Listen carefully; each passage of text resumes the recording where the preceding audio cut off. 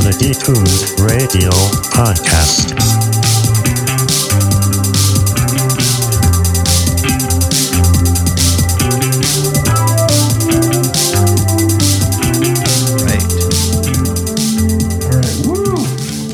Hello. Back again. Oh my god, I'm going to be fiddling with my setup this entire time. Yes, that's a new fancy setup you got there, Jesse. So, we went from just record. Okay, so I was smart enough a while ago to buy like a proper beginner podcasting, like mic. the USB, like $85 sort of the guy. Yeti, Yeah. The Yeti Blue. Not a Nano. terrible mic. I think it was like 120. It was by and large, my coworkers never really say anything. I think I sounded better. I hope I sounded better, but honestly, like, whatever. And then I only did like two or three guest appearances on podcasts and kind of ignored it. And then we started this, and then we went from I'm using that mic, but we were just doing Zoom audio, Right. to after getting some. I'll say we're out of the woods now. Like we are truly. There are no more Zoom episodes. No more. We are big time. They sound fine. We are big time now. Look, man, we're on a music podcast and we talk about a lot about indie rock and stuff. Like if Guided by Voices can release B1000 and people are convinced that that's a good record, like I can record on Apple earbuds in my bathroom, Like Shaquille O'Neal. Sorry. Yeah. Like Dr. Shaquille O'Neal. Is he the man has now? he has a doctorate. Is it like an honorary? No, he No. He right? he did his thesis. That's yeah. right. It was in like I love Shaq. I think something like using humor in an educational or leadership environment or something like that. It was like a very Shaq thing. Yeah, he like earned it. He wrote a thesis and earned a PhD. He wrote it. He defended it. Bill Cosby, where he before he pre getting caught, Bill Cosby used to always like drop that he had a doctorate, and it was like, bro, that's an honorary. Yeah, it's an honorary doctorate. Like, it's because you did good. You were an accomplished comedian. But yeah, I don't know. They might have stripped him of that. Yeah, I would think so. Who was it? Was it Yale? Was it somebody like prestigious like that gave it, or was it like? No, I thought it was I don't remember. I was trying to think of like a really crappy school and I blanked. No. It wasn't a crap school, but yeah, it was something prestigious. I had a friend that went to the school that he got the honorary doctorate from, which is bad that I can't remember it. But anyways, a long roundabout way to say. So then Nat and I, after my dearest friend Liam, who was like, bro, you sound said the hard truth. It was like, bro, I can tell like what part of the room you're in. I can triangulate you. You gotta. And I was like, yeah, but can you understand me? And they were like, yeah, I can understand you, but Nat sounds way better. And I was like, well, yeah, I know. So then we switched to GarageBand, same setup, but we both recorded on our end and did the proper I'm recording thing. in Logic. I'm recording in Logic. Sorry. Yeah, I just want to point that out.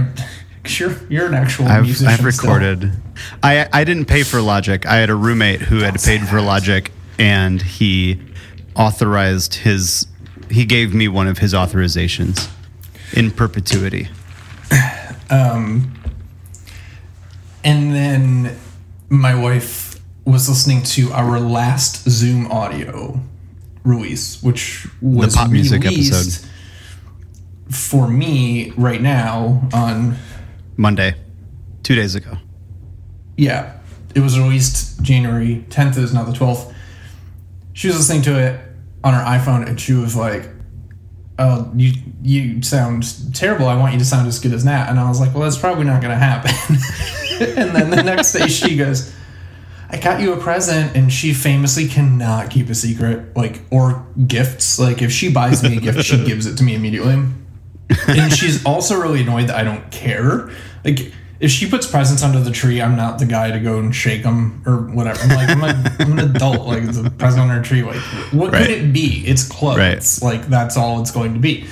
And so, and it drives her insane. It drives her absolutely insane. Like, we actually got in a fight this Christmas because every day she would throw these little tantrums about, like, I want to give you a present. Like, just one present. And I was like, no, I want to wait. I want to have a Christmas morning here where I open everything at once. No, well, I just want to give you one. So she did the thing again where I got you a present. Oh, okay.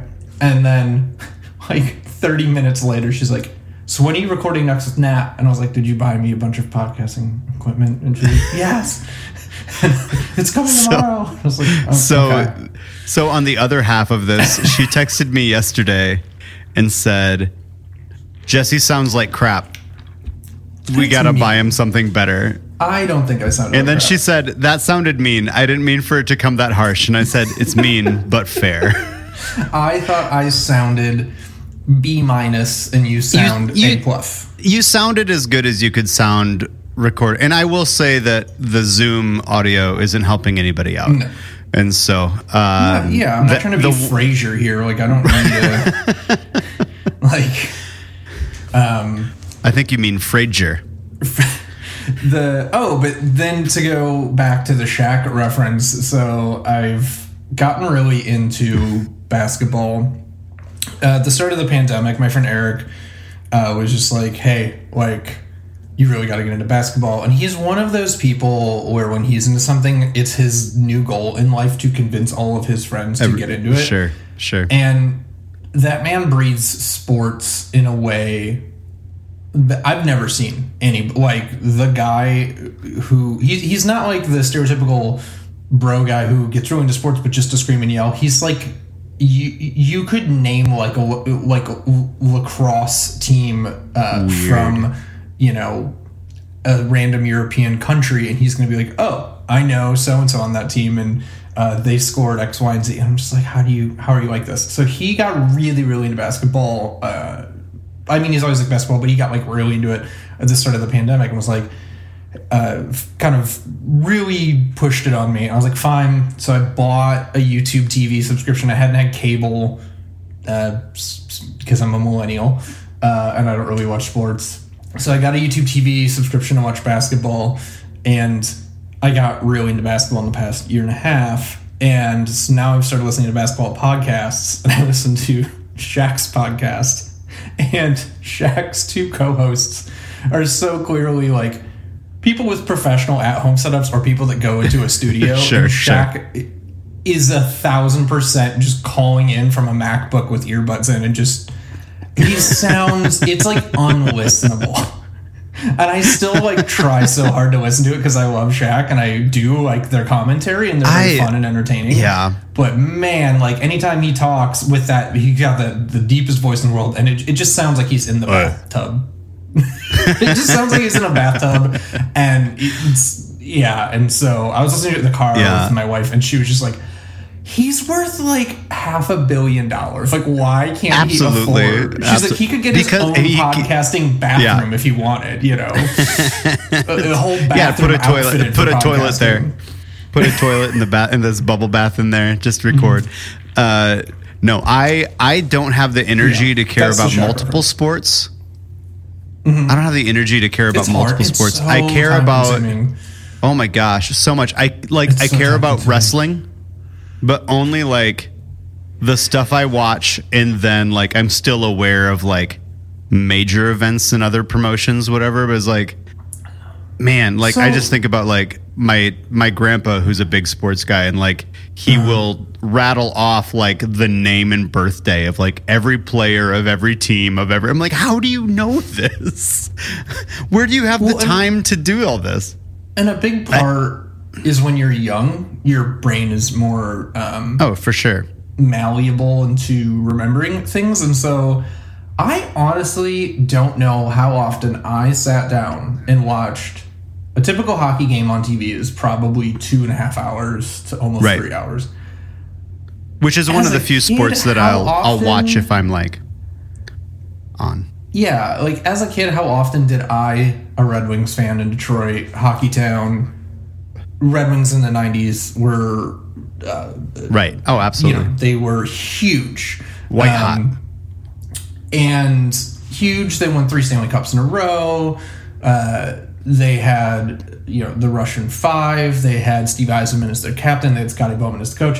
And I've been getting back into hockey a lot this year too, and been watching it because my friend's ESPN Plus login fell off the back of a truck, so I've been using that to stream hockey.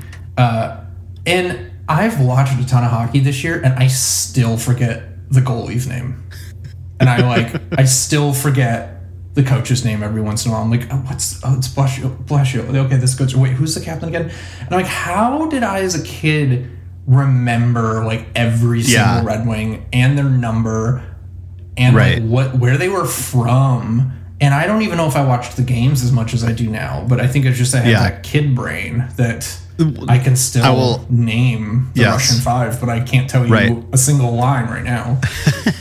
I will tell you, for my grandpa, this was him as an old man in his 70s or 80s, like just watching TV, like when we're over for Christmas or whatever, and like rattling off all these, and he always wants to like make sure I understand what's going on. And so he was with me, traces out like their entire career.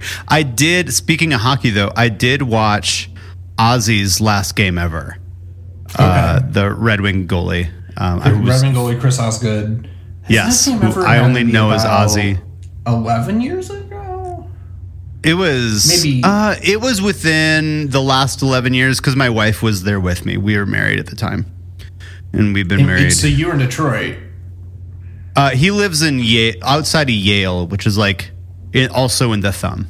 No, but I mean, like, you weren't there. I thought you were saying. No. Sorry. We weren't at the game. No. Okay. We weren't at the game. We were watching on TV. Yeah, he's now a sports. He's a commentator for the Red Wings. He's great. I feel like every guy like that would have like just a guaranteed contract forever. Like, for instance, Shaq, who probably has a hard time going upstairs now because being 7.5 feet tall is hell on your knees. But like, the dude is going to have a job at ESPN forever because he's totally. Shaq. Well, no, he just got inducted to the NBA Hall of Fame second time, well deserved, as a second time. Sports there you go. Commentator, because he's been hosting Inside the NBA with Barkley and the other gentleman who I'm forgetting. Doesn't matter. Shaq and Barkley are the two that matter. 15 years now. Oh wow. My friend just made me aware of an indie game that was in development but didn't finish. That was an RPG. It was a retro throwback, but it was a sequel to Barkley Shut Up and Jam.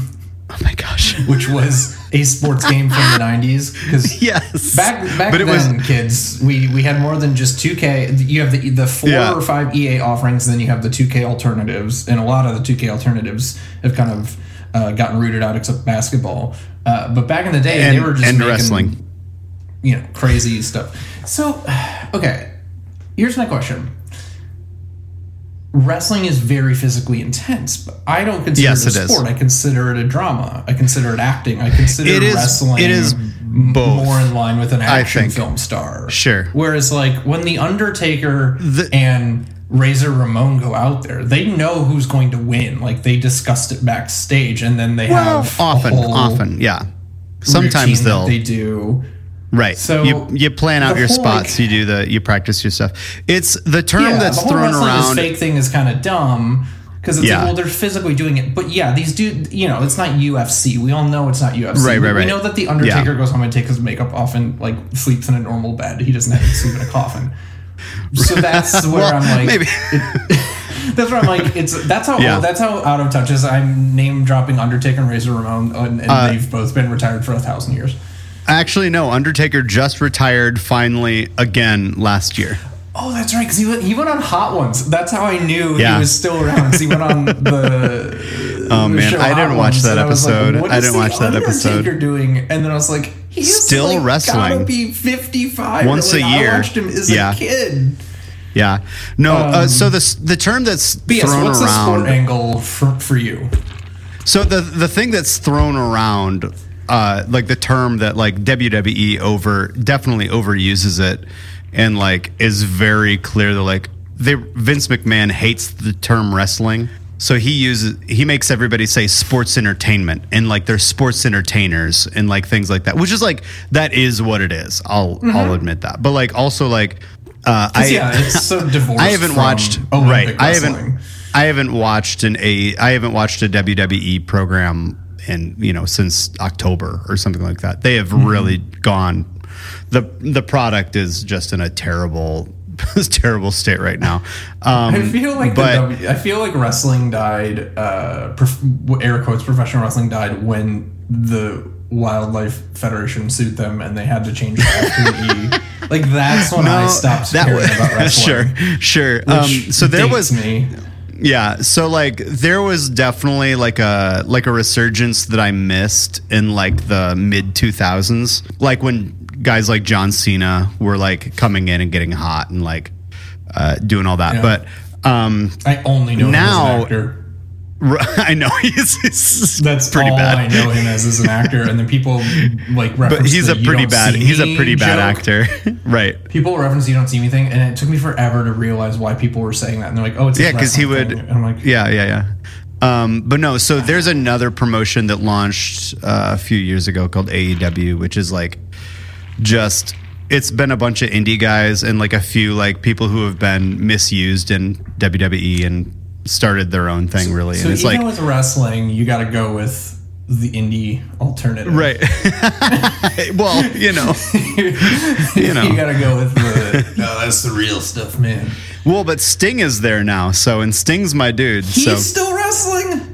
He actually, he was forced. He has to be 1,000. He's 60 something. He doesn't wrestle a ton. He does. He's mostly no. So he was in WWE finally, and like was injured in what was supposed to be his first WWE championship win, but like got terrible whiplash, like got spinal stenosis, had to retire. But he is like done a ton of therapy and like gotten himself back into shape, and gone like worked his butt off in rehab to like get to the point where he can take a bump and not kill himself. And so he's only like in a match like once every 2 months or something like that. But he's mostly working as like a manager or enforcer sort of type. So he's like, there's the younger guy named Darby Allin who like 60 and seriously wrestling like no. He's in better shape than some guys in their 40s though. Oh, I believe it. I'm just saying, like, my body is so different from what it was a decade ago. Absolutely. And I'm scared about what it would be in 3 decades when I am in my 60s.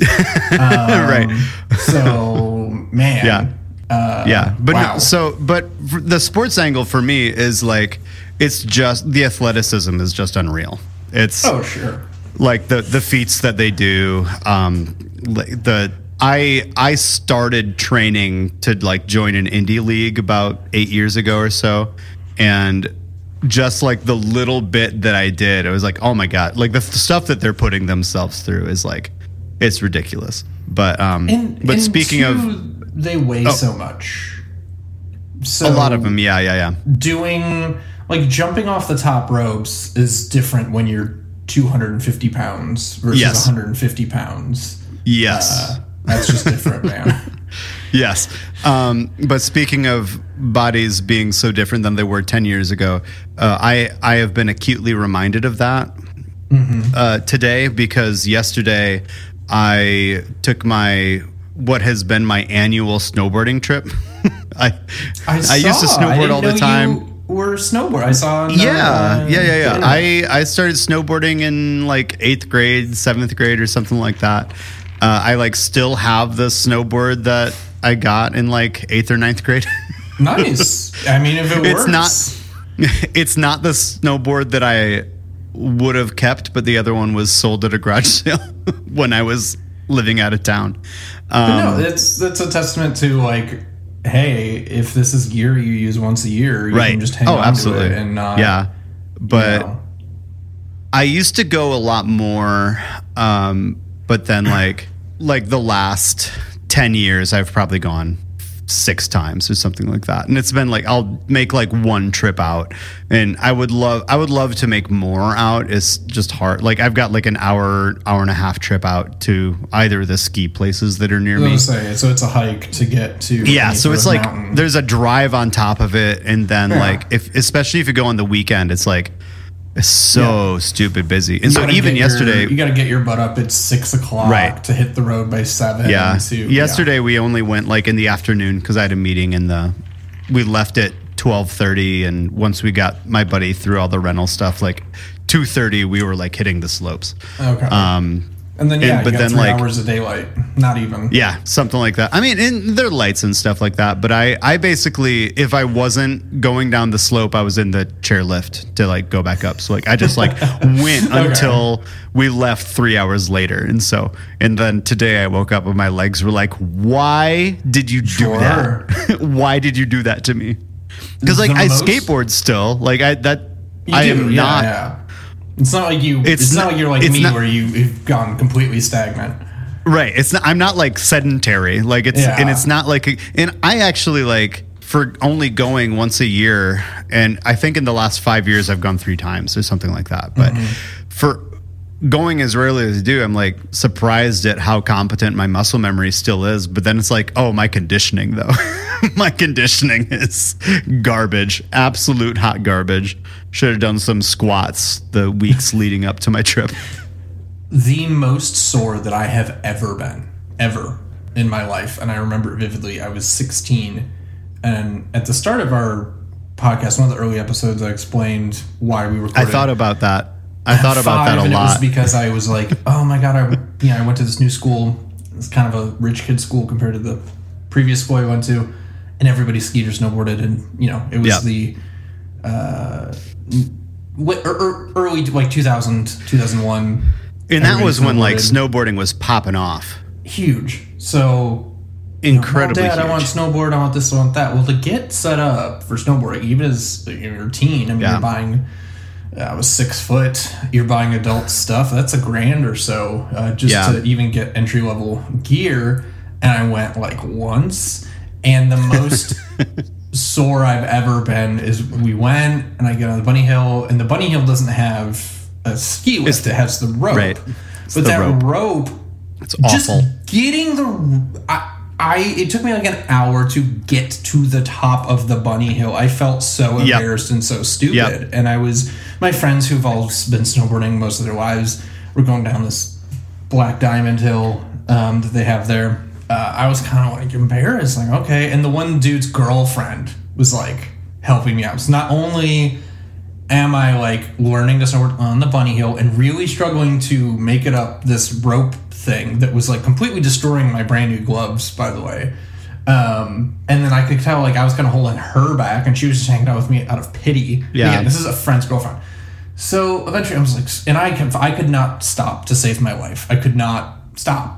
I could stay up and snowboard, but just turn sideways and lean back. I'm doing that. I either would fall flat on my butt or go forward. And I'm a guy who played hockey for 10 years, right. Not 10, but like 8 years. I know how to hockey stop. Like I know all these concepts. Yeah. So my friends convinced me, after I'm kind of not having fun of the bunny hill, whatever, just come down the Black Diamond Hill with us. And I'm 16, I got an ego. Sure. So we get up there. Oh my God. And we're at the top of this Black Diamond Hill, and the drop-in it's a drop-in. It's like a little quarter pipe drop-in. And again, I've never snowboarded, so I get up there and I go, how do I get to the edge? You start to realize, this isn't skis. You don't walk up to the edge. No. You have to like clip in and kind of do this weird hop over. You just clip in and the inchworm sort of deal. Yeah, so I'm like, I clip in and I can like barely stand up, and I'm nervous, and I don't know. Somehow I went over the edge, and I had fun. I was terrified, but I had fun, and because I could skateboard and rollerblade and all that, I could ride the board down the hill. even though I was terrified. But the bottom, I couldn't stop. So just screw up my stopping. And I went down this hill probably 10 times. And every stop involved me falling very bad. Of course, yeah. And the next day, we went to school. Because I think this was like a Sunday or something. The next day we went to school, and I was having trouble like waking up. Like I was having trouble like getting out of bed.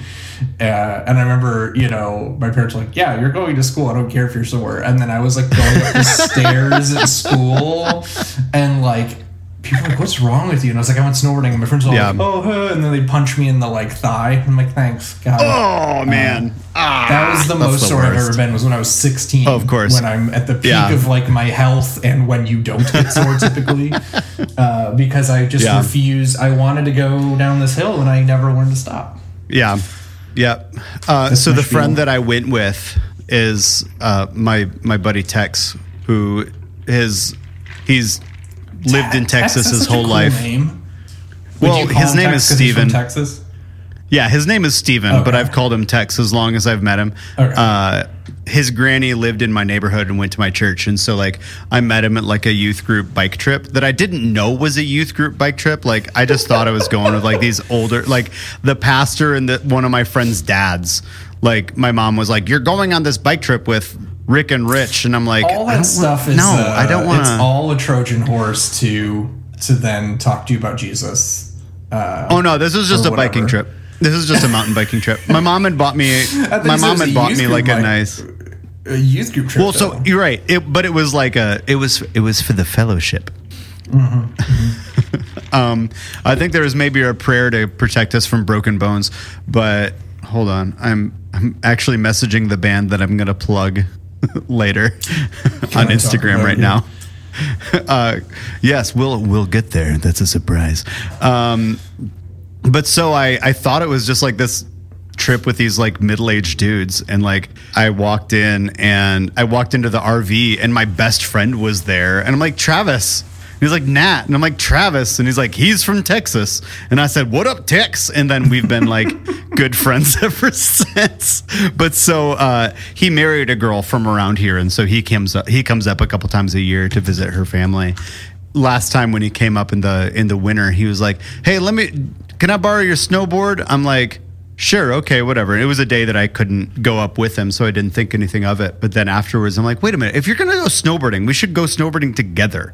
Yeah. Like, we should do that. And so we made a plan this time when he came up. And the thing about growing up and living in Texas most of your life is that there's not a whole lot of snow there.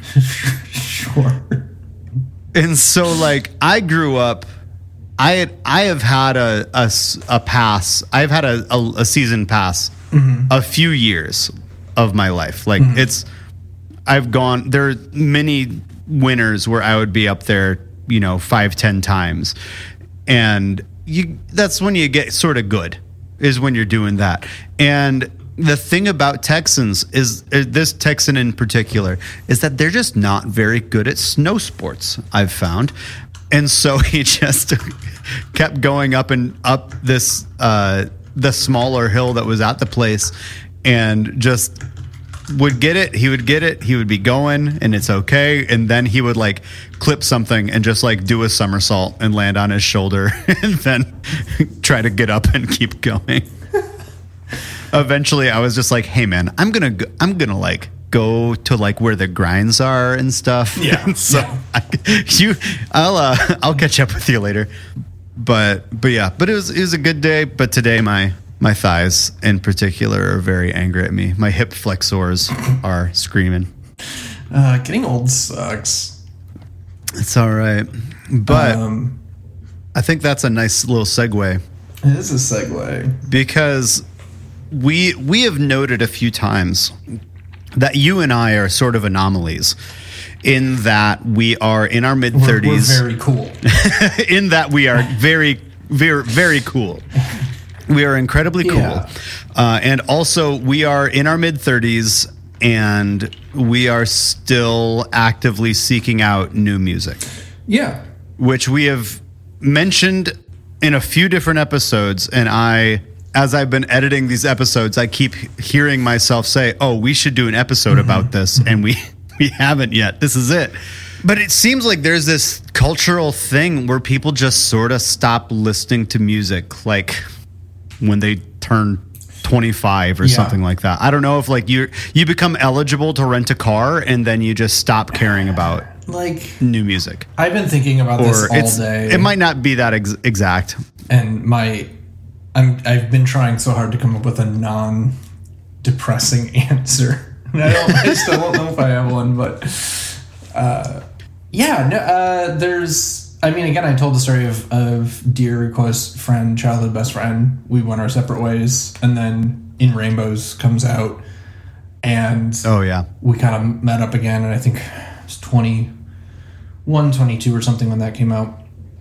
And we meet up and we're hanging out, and again, hadn't seen each other in 3-4 years. And he's this like businessman now, and I'm in college and like still very much me. And I was like, dude, you hear the new Radiohead? And he was just like, what? Like, I only listen to audiobooks about business now. Like, what are you talking about? Like, you're still into music? And I was just sort of like, what? Like, yeah, dude, we learned Radiohead songs together on the guitar. We used to cover them in your bedroom. Like, what happened? And in his mind, he was very much like, yeah, that's nice, but at the time, I think I judged it through a very different lens than I do now. Now, it was a survival thing. He was like, yo, I got to make money. I got to grow up. I'm not going to college.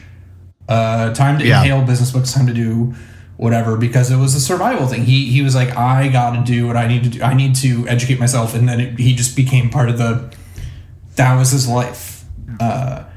Which, again... The rat race. Which, again, I don't fault him for, because I'm in that... too, but at the time I was just like, dude, how could you forsake like this wasn't you have forsaken your first love. It's like the emo meme that goes around, it's not a phase, mom, right? And that's how I feel. Like, I see that now and I'm like, yeah, dude, it was never a phase. It's not a phase. Like, I keep waiting for Taking Back Sunday lyrics to stop meaning something to me, and I'm like, no. Like, I don't care. You can say this is cringe all you want. It's like, dude, it's about falling in love and being heartbroken and being emotional. And I was that way when I was 14, and I will probably feel that way when I'm 60. I will just probably have better control. Right. And have more stability about that. So those. Yeah. I would. It's actually been a while now. But like, I used to get like friends from high school. Like, we'd be catching up, and they'd always, almost invariably ask, so, like, you still playing guitar? I'm like, what else would I be doing? Yes. Like, what do you mean am I still playing guitar? Like, we learned to play guitar together. We used to hang out, like, in the hallway of Piano Lab and learn Blink-182 songs together for class credit. I used to get that, again, when I was in a band in my late 20s.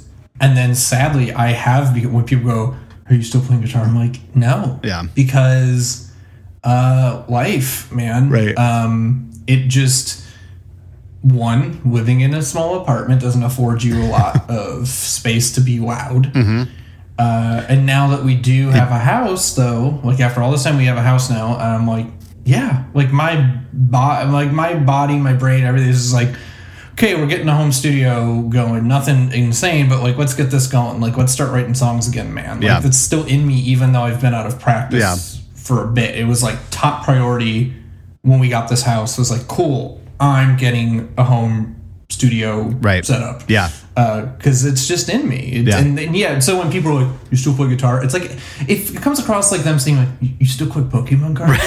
Right. Like, that was like, yes, I do still collect Pokemon cards. That wasn't quite as like at the age where I was being asked that a lot. It wasn't quite as much that, like, because that was like probably around college or shortly after college or something like that. But like, also, I'm at a point in my life now where like I am playing music professionally. Like, I am playing music at a church. This is my career. Like, it's not like when you have a successful band, right?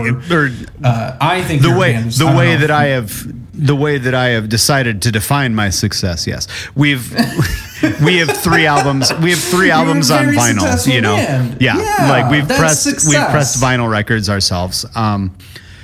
Like you have more than when I look at your Spotify, it doesn't just do what my Spotify does, which is less than 1,000. It says 1,000, and then it has a little negative caret next to it. The less I'm than. like, man, what happened to all my fans, man? Right. What happened? All those Michigan people abandoned me. Man, well, they're just listening to all those audiobooks about business now. That's true. So I think I've been thinking about it a lot, and part of like the voracious devouring of music and music history that I have done like most of my life now. Like I don't know what it is about why we're still listening to music. What's different about us. I know for me, like, I feel like again, cause we're cool. Cause we're cool. That's right. I had this thought in my head, like probably like a pretty foundational identity moment where like I'm the music guru. Like I'm the guy who like knows the bands, who knows like what's happening, who knows. And like so part of what I have been doing my whole life, like a foundational part of what I do as a person is discover and share new music. I'm in the exact same boat where in high school it became in high school it was like natural for me. I was a fan. Yeah. But that's just who I was. And then it kind of became, oh, you're the guy. You're the guy, I kind of felt, not only am I a fan of this stuff, but I kind of have this... You have the obligation. Responsibility. Yeah. And then there would be that thing where I would be walking the hall and somebody would be like, hey, man, you heard the new Our Lady Peace CD? And I would be, and they're wanting, like, is Our Lady Peace cool? Do you still listen to them? I would just be like, and when I started to realize that it to a small circle at least, I was a tastemaker, or people looked for my opinion. I was like, this is cool, but also weird. Yeah, it was. I don't want to crap on. I've never enjoyed dunking on people's music. I've never enjoyed making somebody feel bad about what they listen to. I make some exceptions there. Yeah, I do make some exceptions there, but for the most part, and usually it's all people who like can take it. They can take it, but like if people are really into the Eagles, I'm kind of like, or Jimmy Buffett. I just kind of go. I just made my opinion about Jimmy Buffett known. I could live the rest of my life and never hear Hotel California again. Right. But so I think part of the thing, and I've been, so part of my like just going and devouring music history, I have realized in the last few years that there are some pretty like significant bands that I've missed. I've mentioned before on this podcast that like it's only been in my 30s that I've started caring about The Cure or Black Sabbath or Nine Inch Nails. Like Nine Inch Nails was like last year was the first time that I actually like sat down to listen to Nine Inch Nails. And one of the things that I thought when I'm like getting into The Cure and listening to these records, and like now, like usually what'll happen is like I'll go on, I'll put on the record, I'll listen to it one time and I'll put it back on the shelf. But it's like I could tell, man, if I was 15 years old with this, I would never stop listening to this. I would just like devour this. I'd like memorize the lyrics and write them down in notebooks at school when I'm supposed to be paying attention.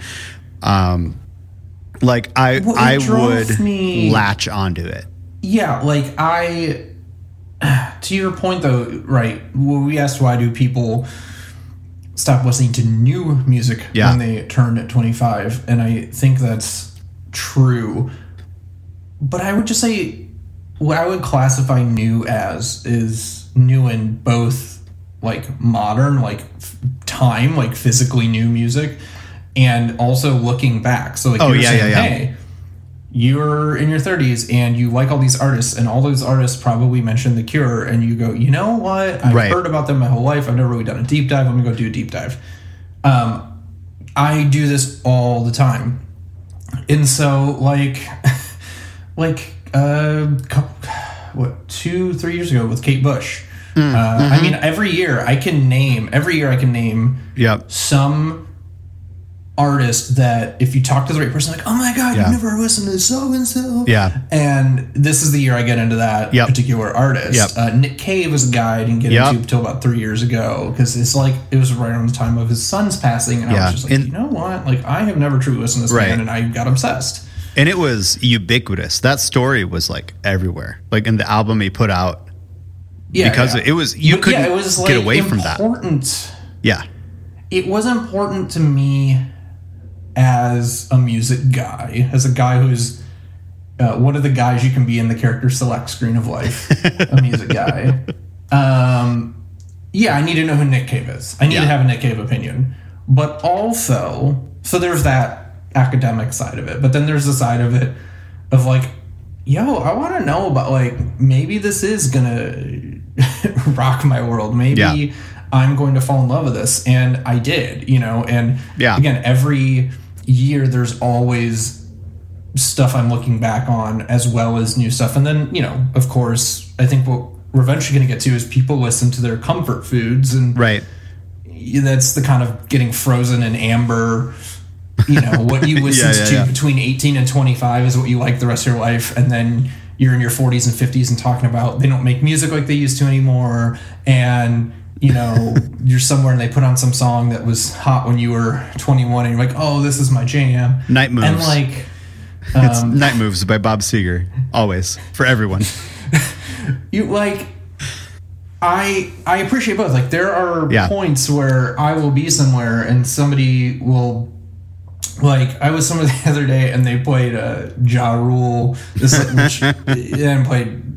Rule hasn't been on the radio in forever, but he had this string of hits. He would do him and a female vocalist, and they used like romance songs, and that was on in some bar I was in the other day, and I was like, oh man, like this was my jam in high school. And so I had that moment of like, look back on reflection, but what I didn't do, which is what I hear a lot of people who go, oh, they don't make music like this anymore. And it's like, because anytime somebody older has said that, and this has always driven me nuts, especially as a kid or a teen, liking hardcore and emo and stuff like that, to a lot of older folks' ears that sounded terrible. And then they go, they don't make music like this anymore. And then they're like, they used to make good music like Led Zeppelin, or Black Sabbath, and I would be like, look, that music is awesome too, and I also like that, and here are 7 bands doing that exact kind of thing now. Every doom metal band in the world. Like there is an entire subgenre of music, of metal, that is just, hey, let's keep writing the first 6. Actually, it's probably more pointed. Let's keep writing Masters of Reality by Black Sabbath. Let's just keep writing this song, and it works for me. And that was the thing for me. It was like I'm getting into bands like Paul Bearer and Elder and stuff like that, and I'm like, in every review I read about them is like, oh yeah, they're going and they're working on the foundation of Black Sabbath. It's like, I better freaking listen to Black Sabbath then, because like I basically only knew like War Pigs and Iron Man. And like I've had the same experience. Yeah, I've had Paranoid, but Paranoid isn't like the album that made Black Sabbath. It's a great record, but like, it's got the iconic album art, but Masters of Reality, I think, is the one that really put them. That cough though. I forget about that cough every time I listen to it, because it's like headphones on and I'll be on like the bus or something. And everyone's like, and I'm like, whoa, and then and I'm like, okay, why did you guys leave the cough in there? I'm sure there's some purists who are like, this is important. Oh, it's because it's them coughing after a hit of weed. I was gonna say, is it flyleaf metaphor? Sweetleaf or something? Flyleaf is the female-fronted Christian metal alternative metal band. New metal band. Sweetleaf is about marijuana. It's not a metaphor. Sweetleaf is just about marijuana. There's no metaphor about it. But it's funny because it's like, when I first met you, I didn't. And every rap album like has smoke coughing skits or segments or whatever. And it's so I actually listen to Master of Reality so every Monday I get together with my buddy Peter and skate, and since it's been cold and snowy here, I have a mini ramp that I have access to, and so I'll go and I will usually put an album on the stereo, like on my phone, and we listen to that while we skate. And I put on Master of Reality this week, and it's good skateboarding music. It's excellent skateboarding music. And he wasn't aware. Like at one point, he's like, "This singer sounds kind of like Ozzy Osbourne." I'm like, "This is Black Sabbath." Yes, that's Ozzy Osbourne. But so and what's hilarious about Master of Reality, and the thing that like hit me as like a evangelical raised kid who people are like, oh, you don't listen to like Black Sabbath or anything like that, like all these scary demonic bands. And like the first time I bought Master of Reality, it was at one of my local used shops that I go to, and I put it on, and After Forever plays, and like that song is like, hey, do you think that like Jesus is going to let you into heaven if you don't tell your friends that they should believe in him? And I'm like, excuse me, is Ozzy Osbourne telling me that I need to accept Jesus Christ as my personal Lord and Savior? For as crazy as there's so much overt Christian lyricism on that album in particular, Black Sabbath. Like, yes, he might have been having a moment. I don't know what the man's personal beliefs are right now, but Geezer Butler, overt like Jesus very is Lord overt and Savior kind of stuff. And so growing up hearing they're evil and it's almost like chick track kind of stuff where it's like, oh, you play D&D and listen to Black Sabbath, you're gonna let a demon possess you. Exactly. And finding out that this guy, it was just imagery, and he like to a degree, or at least at some point, was born again Christian. So really it was it was Geezer Butler in particular, the bassist, who is devout, and wrote After Forever in particular because he was angry that everybody thought they were Satanists. And so, but then a bunch of the other songs, they didn't do themselves any favors with the name Black Sabbath. Sure, but they there are a bunch of songs on that record that are like all rooted in like Christian beliefs, and like, so the Master of Reality, the track is about like Satan is the Lord of the world, and like you better not, or Lord of this world is the track I'm thinking of. Sorry. But it's like Satan's the Lord of the world, so like watch out that you don't get deceived and he drags you to hell. And it's like, okay, but there are a few tracks like that, and then also Sweet Leaf. So it's like Master of Reality is the album about how much Black Sabbath loves Jesus Christ and also weed. Yeah, which is like, okay, guys, be like Jesus made this plant, man. Like, for sure. But that side of that perspective in the Christian world was not a popular one back then. The acceptance of marijuana was not a popular Christian belief in the 70s. Not outside of Europe, anyway. But no, so I want to bring us back around to why do people stop listening to music. And I joked earlier that I couldn't come up with a non-depressing way to say this, and I think I am out of my depth here because I'm not an economist. I'm not a political scientist. I do my best, armchair political science, like everybody. But the reason, I think the reason why people aren't into music is the reason why there's so many people who aren't painters anymore. Why there are so many people who, whatever their artistic passion was, whether it be consumption or creation, guess what? To quote Pedro the Lion, who is borrowing from many other people, if it isn't making dollars, it isn't making sense. Yep. And yeah, at a certain point, do you know why my dad isn't a professional musician? because he got married and had me, right? You know, like that's why he had to pay a mortgage. Like it's not because he was like, man, I really want to go do this other job so much more than playing music. And that's everybody. And that's me, right? I do like my career, and I was able to fall back, but this is a fallback. Like my career right now is a fallback career, and I'm very clear about that. And people are like, oh, well, what is your, you know, people say, what's your passion? And I was like, oh, if I could wave a magic wand and money wasn't an issue, I would be making records and I would be directing movies. Like those are the two things that I would be doing. But life had, you know, I tried, I meandered through it, and it didn't.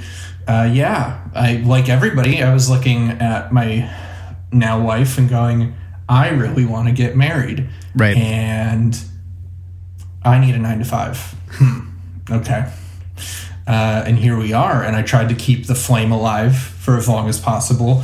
But so whether it's, again, consumption or creation, maybe that's a crass way to put it, but when you are trying to progress in your career and progressing in your career and whatever that means, whether it means selling more houses as a real estate agent, whether that means getting a promotion, whatever, you are chasing, you're going to be, with your free time, you're going to go, what tool is going to get me there?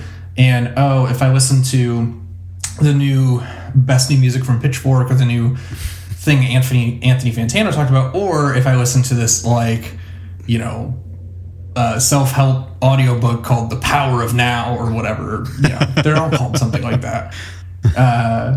Was this Tim Robbins? What's his Tony guy's Robbins. name? Tony Robbins. Tim Robinson is the. He's the what? I think you should leave guy. Oh yeah. The Netflix oh my god. comedy. He's eating sloppy steaks. Sloppy steaks and. I'm not a fan. I love. Sorry, don't tell people. I can't. It's too friggin' awkward. It's so awkward. There are definitely a few. Yeah. Tony Robbins is probably either his advice, his audiobook, his seminars are actually going to really help you, which they may or may not, or they are going to make you think that they're going to help you. But either way, sure.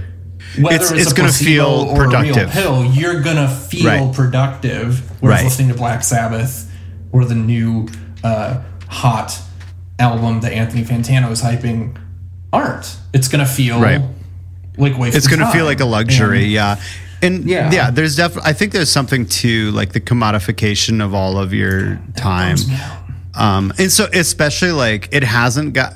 I'm in this weird space where like I have been able to pay a mortgage and my bills like by manipulating is not.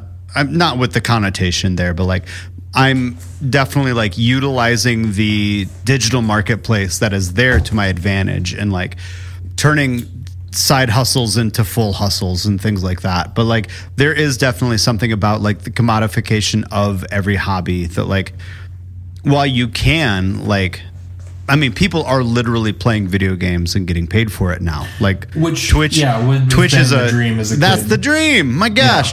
But like so Twitch is allowing this to happen like Patreon is allowing people to go and draw only the top folks, right? With YouTube creators, with Twitch, it's only the top 1% that are the Jake pulling in Pauls millions. With Right. with a mansion, and everybody else is like getting a nickel from YouTube. That said, there are a number of people who are, getting a comfortable living, comfortably middle class, using these things. I have a friend who almost exclusively just does session work for recording musicians and like YouTube covers on his saxophone, and like that's what he does for a job, and that's isn't raking in the money, but right he's not raking it in, but like he's earning a living, and I mean so many people even in my industry oh my god, like because I work in the tech industry,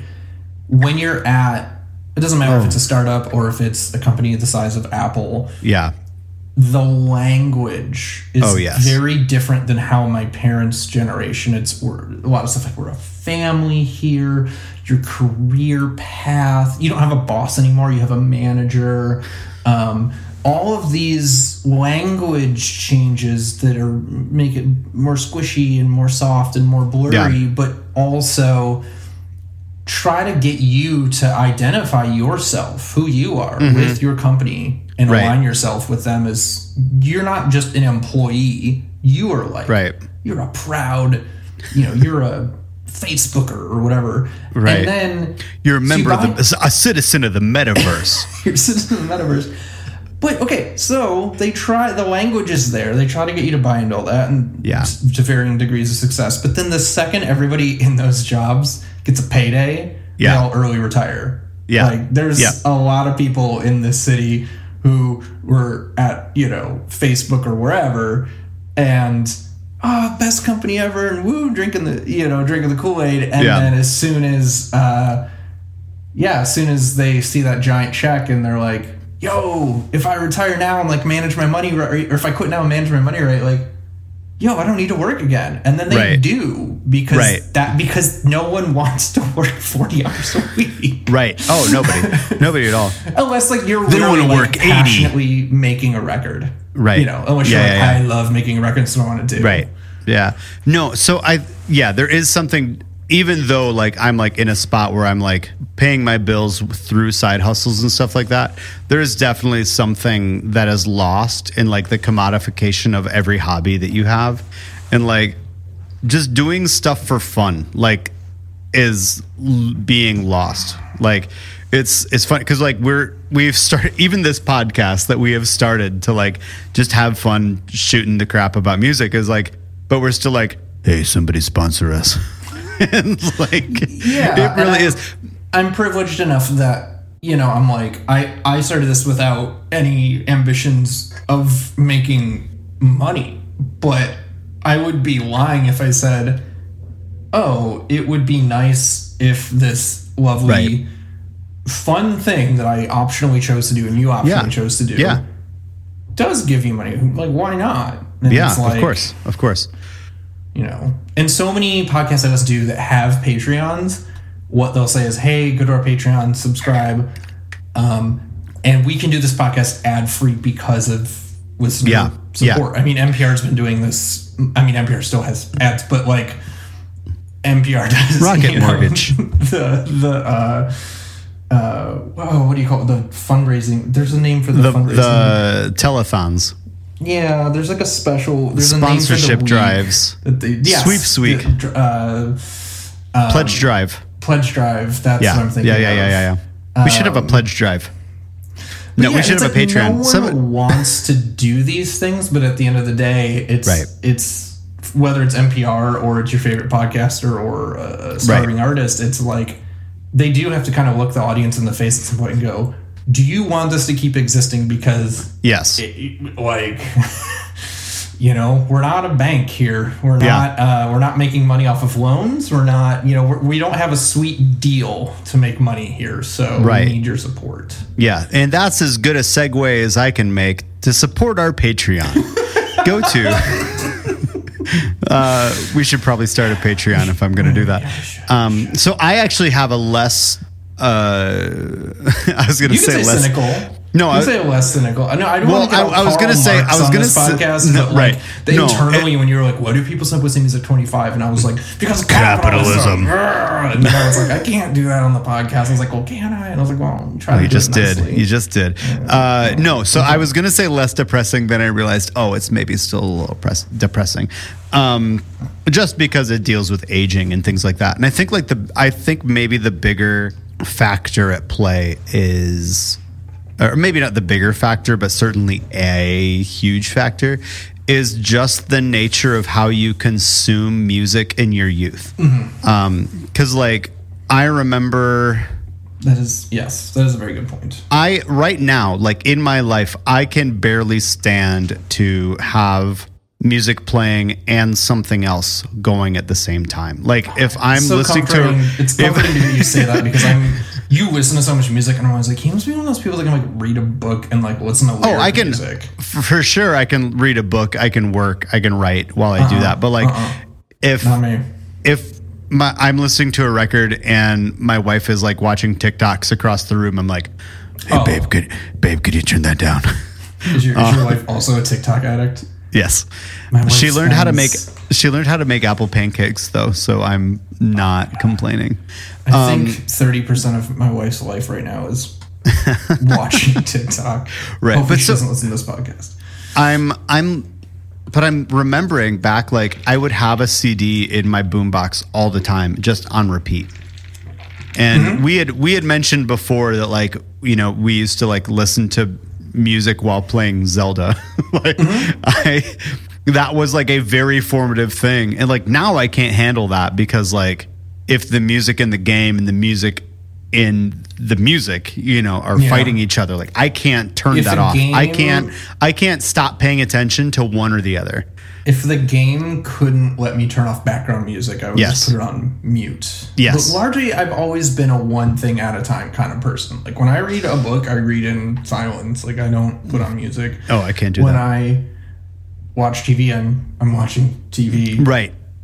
Fully. And so music is kind of one of the only things that is totally, the artists are like, yeah, like put this on. This is, you're not just supposed to stand there and stare at your stereo. They're assuming you are cleaning the bedroom or doing dishes or whatever. Yeah. Or driving is obviously the most common one. But yeah, that's like, it's one of the only pieces of art where everyone, including the creators, are like, yo, this is meant to be paired with something else. And it's very rare that people go into their listening room and they put their record on and their record player's on a marble slab so that, you know, there's no vibrations. And well, mine's not on a marble slab, but the rest of it is pretty spot on. I mean, the listening room is the living room, but whatever. It's rarer. Right. You have to be a real hobbyist. Yeah. And it's even someone like me who I think I'm a big music guy. Like I'm constantly just like wanting more time with music, but when I'm working during the day, I'm listening to jazz and classical, and Aphex Twin, and a lot of like black metal where the lyrics are unintelligible. Yes, because as soon as I can start hearing lyrics and singing along, I'm not programming anymore. I am bopping around in my seat. Yeah. So the other thing there is, I think that the other thing that's going on in your adolescence is that you are trying to build an identity. Mm-hmm. You're trying to figure out what's out there. You're trying to figure out like who you are, like what the world is and where you fit in it. And so you are constantly like hearing something and like liking that thing and go, ooh, what's this? Like this resonates something with it inside me. Like, what is that? How can I find more of it? And then you go down these rabbit holes. Like, and that was very much the case. That was very much the case. Less cynical point than mine. Yeah. So it was very much the point for me when, like, that night that I talk about so many times, where my friend Travis showed me POD, Project 86, and Zayo, where like I was like, what is this? How can I get more? Mm-hmm. But then I couldn't go get more at that point, really. So I just listened to those 3 CDs, burned CDs on repeat. Or like, and then like when I found pop punk and like got into the Ataris and MXPX and stuff like that, it was the same thing. And then from there, when I heard the Juliana Theory on a Tooth and Nail sampler, like, ooh, what is this? Yeah. How can I find that? Ooh, that's emo. Let me find more emo. And that like dragged me into this thing where it's just constantly like, you are finding things that resonate with something deep inside your soul and collecting those things to form a personhood that you will fit into. And I think around 25, most people have probably done a whole lot of that. Their shelves They've done a lot of that. Their shelves are filled. and it's, you know, and it's, they're not so much building up their identity anymore. And so for me, when I'm listening to music, I'm not ever listening to it going, am I a metal guy now? Like, I don't care. Oh, I had that thought in my, as like a 28-year-old, you know, I was like, ooh, I think I'm actually a metal guy. I listen to metal, like, but whereas if I was listening to a ton of metal when I was 16, if I transitioned from like emo and hardcore into more metal, I would have been like, I guess I'm a metal guy now. Yeah, and then you'd be one of the greasy jackets. Yeah. With spikes on them and stuff. Gotta stop washing my hair. Stand under the. Gotta get really big hoodies. Stop washing my hair and hang out under the stairs. And that's that's where the goths hung out at my school. Did they hang out there? I guess you didn't have you had a smaller school, right? Weird, tiny Christian school. We had like 4,000 students at my school, so like that's where the goths hung out forever. Was under the stairs. That's appropriate, right? But no, even like the divide in, because you used the word goth, yeah, and there is such a divide between the kind of person who identifies as like, and you can get these like microcosms. The person who identifies as, I'm really into The Cure, yeah, Joy Division, and like, hey, Joy Division shirt on today, and I'm blanking Bauhaus.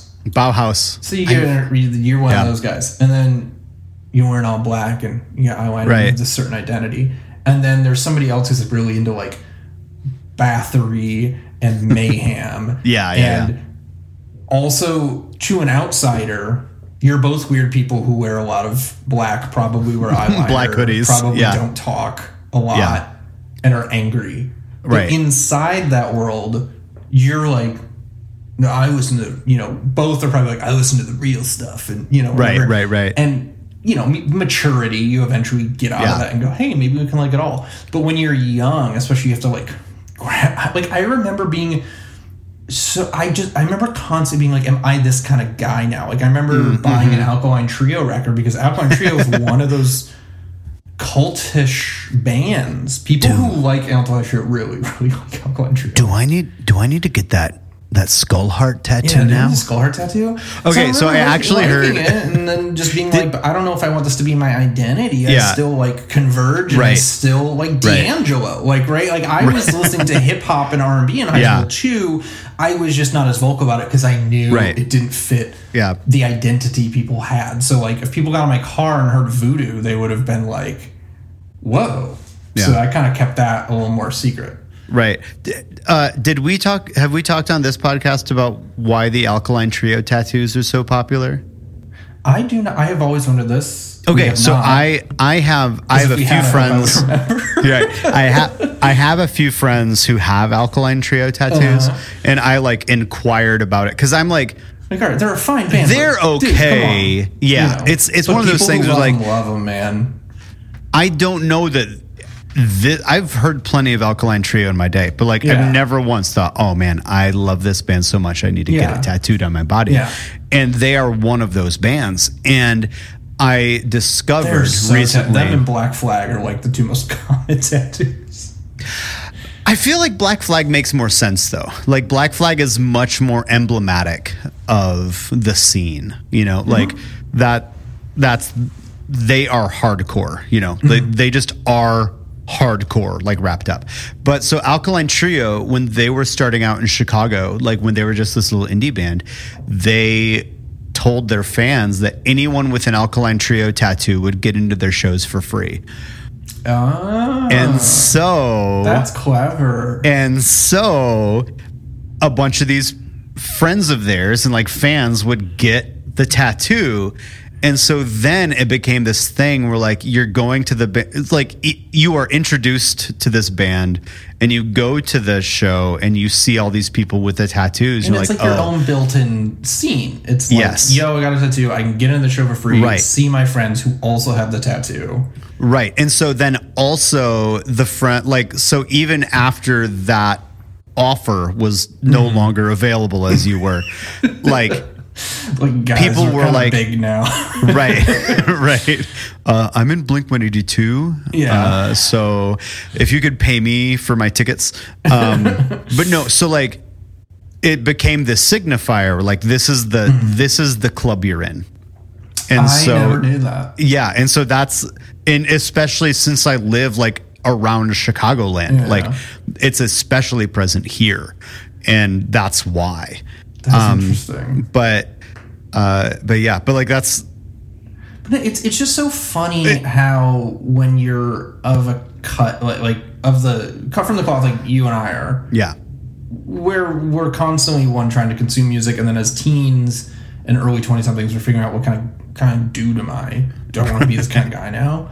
Right. And then you get around what I would say just normal people who are like maybe careerists, maybe they're like, music is ancillary to their life. It's an aside. It's, they like the radio, they buy maybe a couple CDs every year.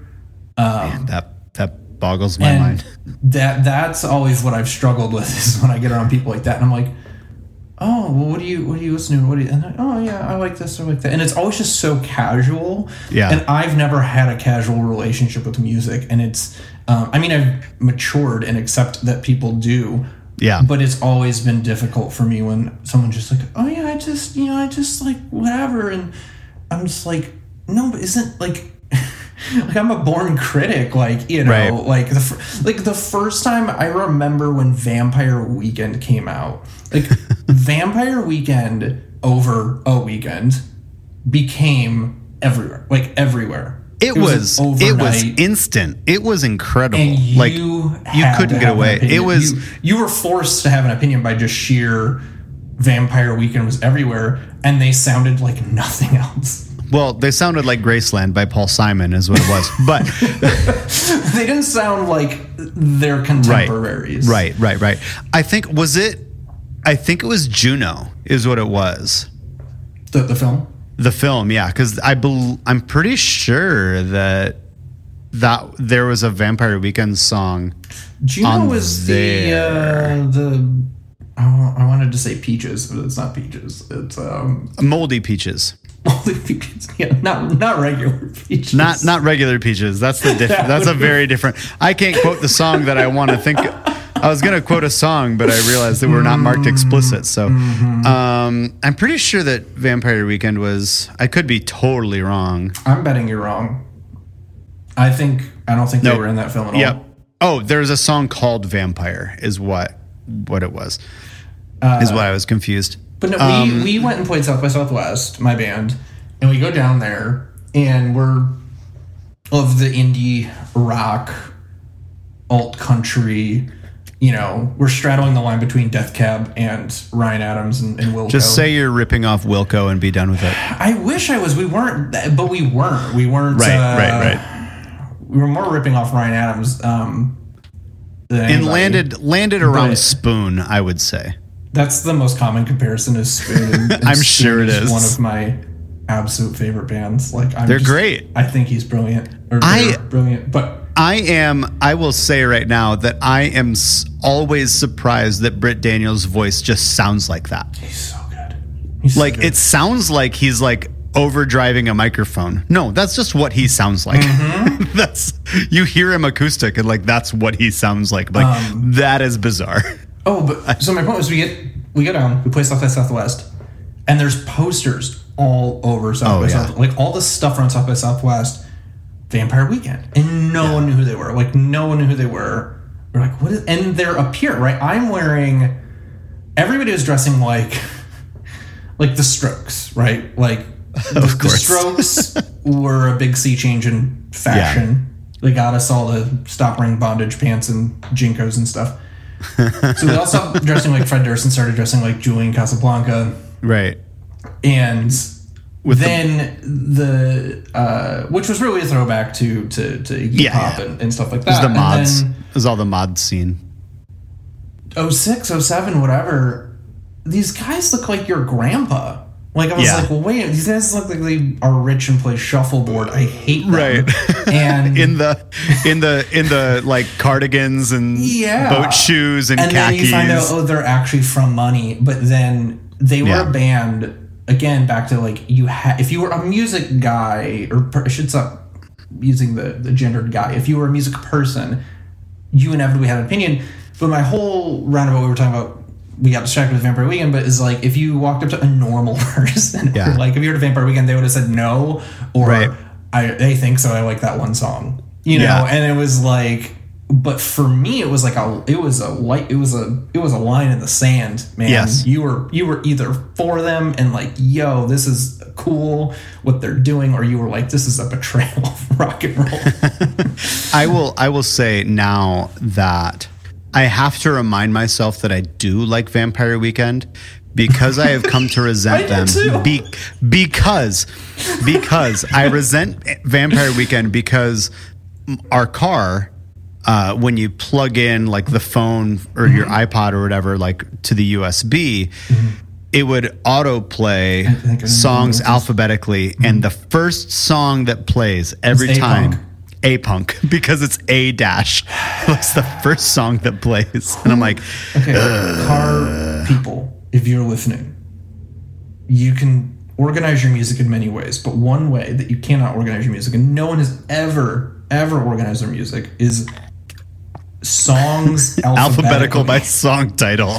The one that plays for us, because we don't have that much Apple like music purchased through iTunes / Apple Music, and that's what the phone will default to when you plug it in. I just add it from my computer. I have bought one song on iTunes my entire life. One single song. It is Superman by Goldfinger. That's not bad. Okay. I thought you were going to say that 5 for fighting Superman. No. Superman by Goldfinger. I hate this. Man, I forgot about that song. What a stupid band. It was like on the heels of Ben Folds becoming like, oh, people like pianos and like sensitive guy music. What if we do that?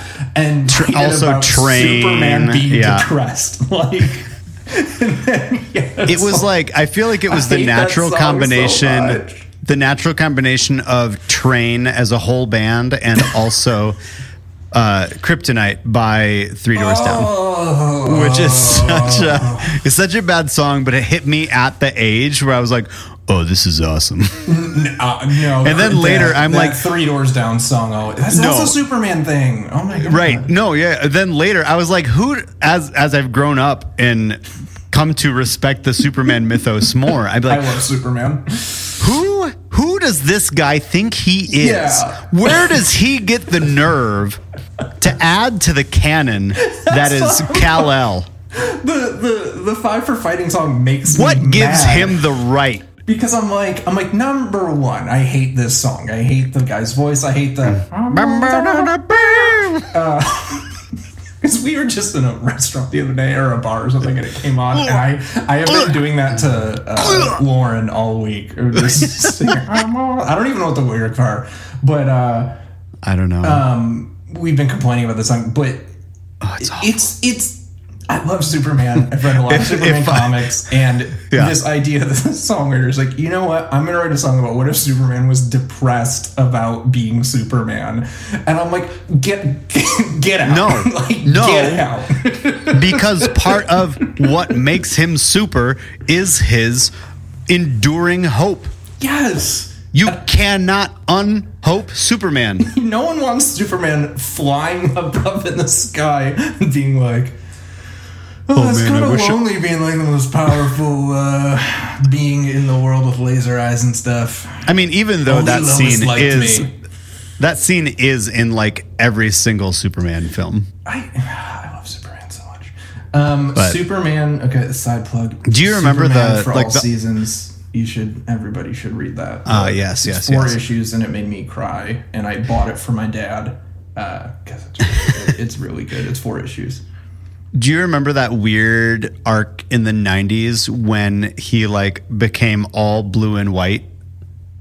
Yeah. What would they call him? That's like it was still Superman, name change, didn't he? I don't think so. I just know he had an outfit that was blue and white. Yeah, it wasn't even an outfit. It was him. Like he was like his blue and skin? white. Yeah, his skin turned like his skin and hair turned completely white. I did not know that. It was like it was marketed as like this huge reinvention of Superman. And like, was this during the rise of Spawn and edgy comics, and they tried to 100%. Yeah. We gotta make Superman murder people. So there was also the Spider-Man 2049. That was like the future Spider-Man. Oh yeah, I bought that. Was I remember buying that comic and being kind of sad. It had a similar aesthetic.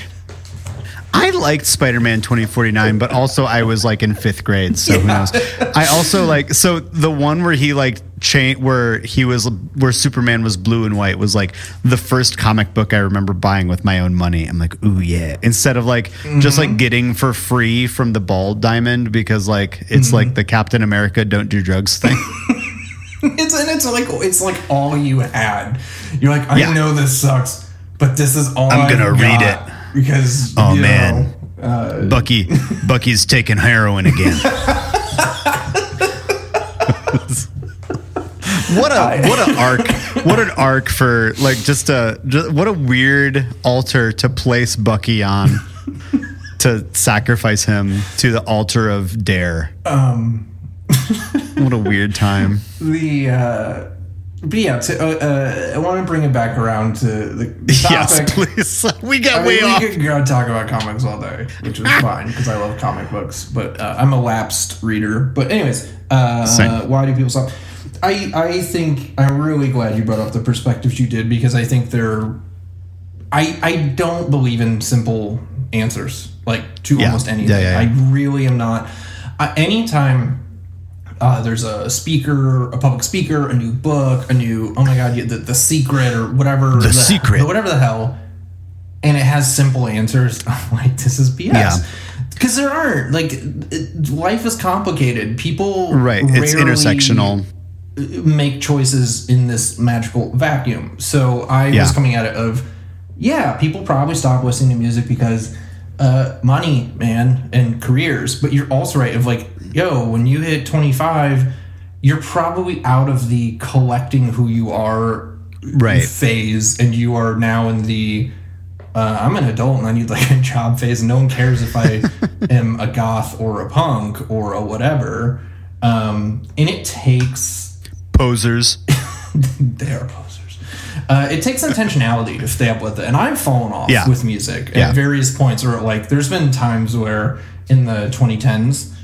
Where the year it'll hit December, and I always make a list every. That was a tradition of making my top albums of the year. And I'm like, dude, I was in like 3 records from this year. Oof, and that hurts. Oh man, and well, what did I listen to? And I used Last.fm to track all that, and I'd go and it'd be like, oh, you listen to like Queens of the Stone Age.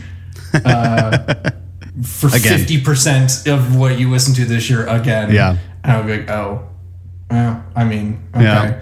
And so I try to ride that line where I do allow myself indulgences and to go back. You mentioned last episode that there's this Facebook group called the Best Album of the 2000 to 2010 decade. It's in the final round. In the final round right now, and I hate it. The other day they made me vote between Kid A and In Rainbows. What kind of monster? What kind of monster? I didn't struggle with that, but I still is like, it's been making me go back to listen to all this 2000s music, and I've been doing what I've always resented, which is I'm listening to all this music and going, man, they don't make music like this anymore. And I have to acknowledge that it's less that, and it's more, hey, this music was important to me at a certain time in my life. Because it's like, I mean, even Mad Villeneuve in the finals, and that was one of the first, I'm going to use heavy air quotes here, but one of the first like intelligent hip hop or smart hip hop records. Conscious hip hop. Conscious hip hop is what they. Which I listen to all hip hop, and the vast majority of hip hop I listen to is extremely unconscious. I listen to a lot of cocaine rap. It's my favorite. But no, so like he was one of the first where he wasn't just talking about. He wasn't telling crack stories or drug dealing stories, or wasn't talking about these stereotypical topics. He was interested in going, how do I approach writing rhymes in an almost like academic and surgical way? And when you listen, but that was one of the first records I remember sitting down with one of the first hip hop records that I remember sitting down with the lyrics, reading through, seeing like, it was like the meme of Charlie Day pointing at the conspiracy theory board with all the lines, and I'm just going, dude, you guys, he just rhymed this with this, and there's this. Yeah.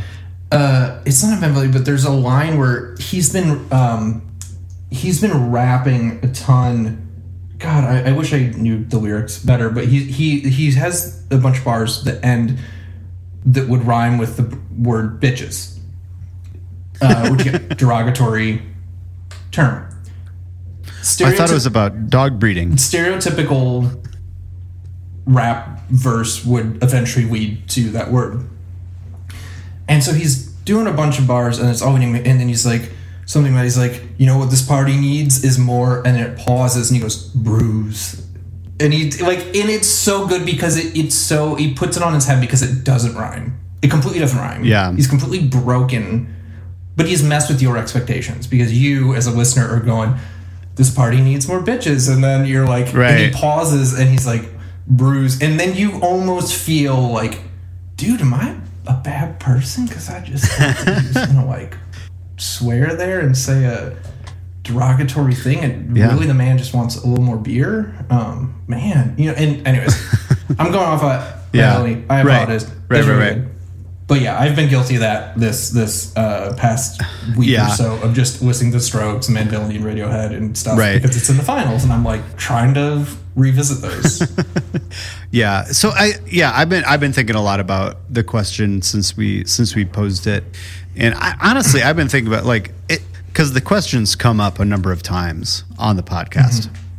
And so I've been thinking about it for a while and like looking back at like my own musical journey and like the big pivots, like the keystone moments have been in middle school, a few in high school. And then like most of college just felt like every week I was discovering something else that like changed my life. Like the week that it was probably different weeks, but like I felt like I discovered Sigur Rós and the Mars Volta at like the same time. I'm like, whoa. And then like got into folk music right after that. And it's like, this is this incredible thing. And thinking like, I don't know if there's anything since then. Like I'm keeping up with stuff, but there hasn't been as much.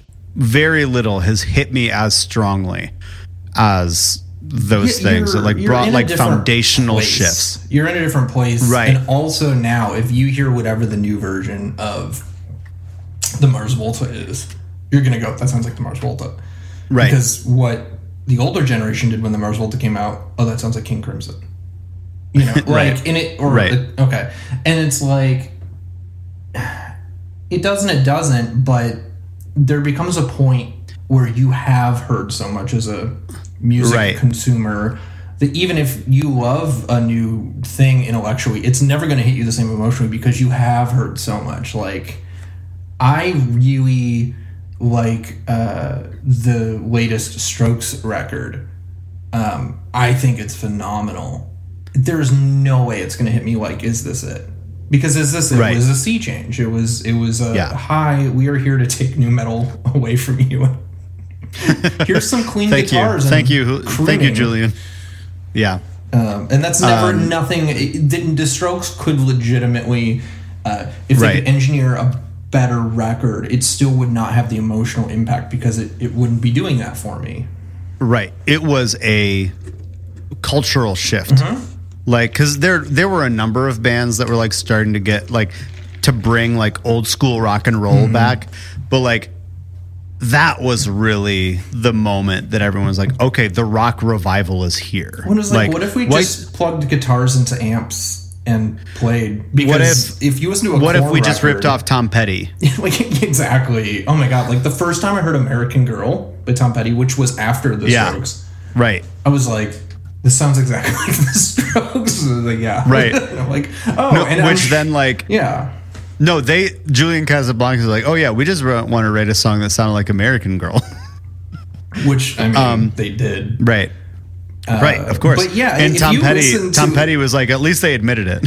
If you listen to like Korn, I think was like the biggest band at the era right before the Strokes, or Power Man 5000. Maybe Limp Bizkit or Linkin Park. I think both had more.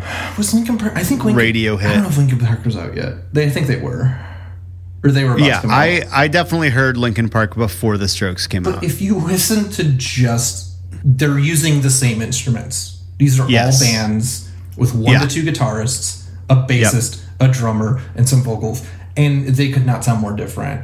Right. And they are both in the genre of rock, which is a very broad umbrella. But like, if you listen to Last Night by the Strokes, really turn it up. That song it's a fun song. It's a rockin' song. It'll make you want to dance. But if you put that up against like Korn, it sounds like it's like comparing, a nice wine with like a can of Jolt. It doesn't even.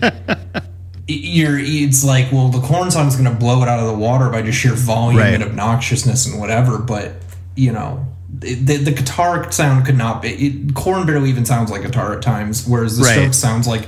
Yeah, I went into the Guitar Center. I picked the guitar off the wall. And I plugged it in, and it sounds like a guitar. You can hear the strum of the individual strings, like it's that ragged. Yes. No, but that also just reminded me of the episode of Seinfeld where they're going to some dinner party and George says, "Should we bring a Pepsi?" And then they're like, "No, we're going to bring a wine." It's like, "Why wine?" Well, of course, it's like no way is wine better than Pepsi. Like, he's not wrong, but it's also like he didn't get the memo of adulthood. Right. Like, we don't bring 2 liters of Pepsi anymore. We're in our 30s. Right. Mm-hmm. Yeah. And I'm trying to think of, because I'm sure that there has been music that has like been big signifying shifts since college, like Sunbather by Deaf Heaven. Sunbather is the last giant sort of sea change that comes to me, and I'm sure I'm missing them. That's the thing, is I'm probably there's probably those things that if I was to talk to somebody who's 16 or 18, they would be like, "Yes, dude, this record from 2017," and I'll be like, "Oh, I heard it was pretty good." And they're like, "Dude, that changed everything." And I'll be like, yeah. I didn't know it. I didn't know. I've had I've had records like that, like Alcest and Palms and Lantlos and stuff, like that have like ushered in like maybe micro revelations. ISIS was another one of those. I'm like, even those this are contained incredible. to you. But it's contained. You're right. It's not like a cultural shift like the Strokes was. But it's still like I've had I've had a few of those moments, but really it's like most of who I am, most of like my tastes even are like pretty shifted. Like if I were to think of like the most 50 most important records in my life, most of them would be from 20 years ago. Same. Yeah. And like, that's hard to admit because I want to intellectually be like, I am mature and I can have a new record come out right now that will change my life. But Thursday, nothing is ever going to happen. There's never going to be a moment again where I walk into Desirable Discs in Westland and there's a cute girl behind the counter wearing a Thursday jacket and she's like, "Hey, you should check out the Thursday record." And I was like, "Really? What is it?" And she's like, "It's like emo and hardcore but together." And I was like, "What?" And I bought it sight unseen and I walked up to my car and I unwrapped it and I put that in, and there's this creepy intro track and then Understanding the Car Crash. I'm never going to have that moment again. Oh, no. Even if there is the equivalent, because at that point I had a baby brain and now I've inhaled a ton of music, and so I might still be impressed by something intellectually, but I'll never have that emotional moment where it's like an explosion inside me going, "I didn't know you could do this." Right. It's like I feel that way about like Loveless by My Bloody Valentine. Like I'm never going to hear another record that like blows my mind that way, because people have been trying to sound more out there than that record and they have failed. Like even My Bloody Valentine themselves tried to make another record to follow it up that mostly just sounded like Loveless again, which was MBV is a great record. It's okay. I love it. I really love it. I keep putting it on and just going, "You're not Loveless," which is unfair, but I loved that album. I think it translates a lot more live, because especially live they play a lot more stuff off the EPs you have to wear, and stuff. Like special ear protection. I mean, just regular earplugs is fine. I did take them out for like an second, and I was like, I think I may have had an absence seizure right there. Like that was the most. that also was one of the most disorienting shows of my life. Where like, because they have like a full sound is like the sound is physical. Like when it gets that loud, it is like a physical force. You. Yeah. Yes, absolutely. I don't like that feeling. I ran into a friend there. I get nervous when I get that feeling. I met up with a friend, and oh my god, what was so funny though was there is some guy outside the show selling My Bloody Valentine t-shirts, but it was like the movie poster. Oh, like the remake. Old, like, was it the original? No, it was the original horror movie. Because there's a remake of that. So funny, right too. Wow, right, but guy, it was so funny, right? I said that to him, like, that's not the movie, right? Like, we're not all here to watch a film. Right. But so I met up with a friend there, and like they had to leave because there's in their set because it was so that's why I've never gone, because anytime I love loud music mixed well, and I cannot stress the mixed well part. I really hate going to concerts where loudness is the priority and the system quite can't handle it. But like, the loudest but best sounding concert I ever went to was Queens of the Stone Age a few years ago. They played Bill Graham here, and I didn't bring ear protection because I generally don't like, and I should. And I've had many times as a teenager woken up after concerts and had my ears ringing, and I wonder how much of that was just because I was young, whatever. This was like a couple years ago, and my ears were kind of like muffled for 2 days, and I was like, I should have worn ear protection at the Queens of the Stone Age show. But also, it sounded crystal clear because they have the system. That's why you get some eargasms. Yeah, This podcast is sponsored by Eargasms. Have you? No, Eargasms sponsor us. That's how we get. So honestly, the parental. I don't know what they call it on that. There we go. Explicit label. The explicit tag. Yeah. So My Bloody Valentine, though, like when seeing them live, like you listen to Loveless and you're like, wow, this sounds like super disorienting. Just take the exact same ratios of the mix and just turn it way, way, way, way up. Yeah. And then you're like, oh, this is why Loveless sounds the way it does. And also like Colm is playing louder than any drummer I've ever heard, actually. He's one of the most aggressive drummers I've ever heard, but it's all buried under the 50 guitar amps that are on stage. But they have like a huge like projected thing behind them. And there is one song they play, I don't remember the title of it. It's like an EP song. But there is a spot where they just hold a chord for 8 minutes, 10 minutes. Like it's. Is that when everybody goes to the bathroom? No, it's so Kevin Shields. I read the 33 and a third book on it, and Kevin Shields has said in interviews that like on the EP that the song is on. No. So it's on Loveless, but it was talking about the live experience because they do it every show.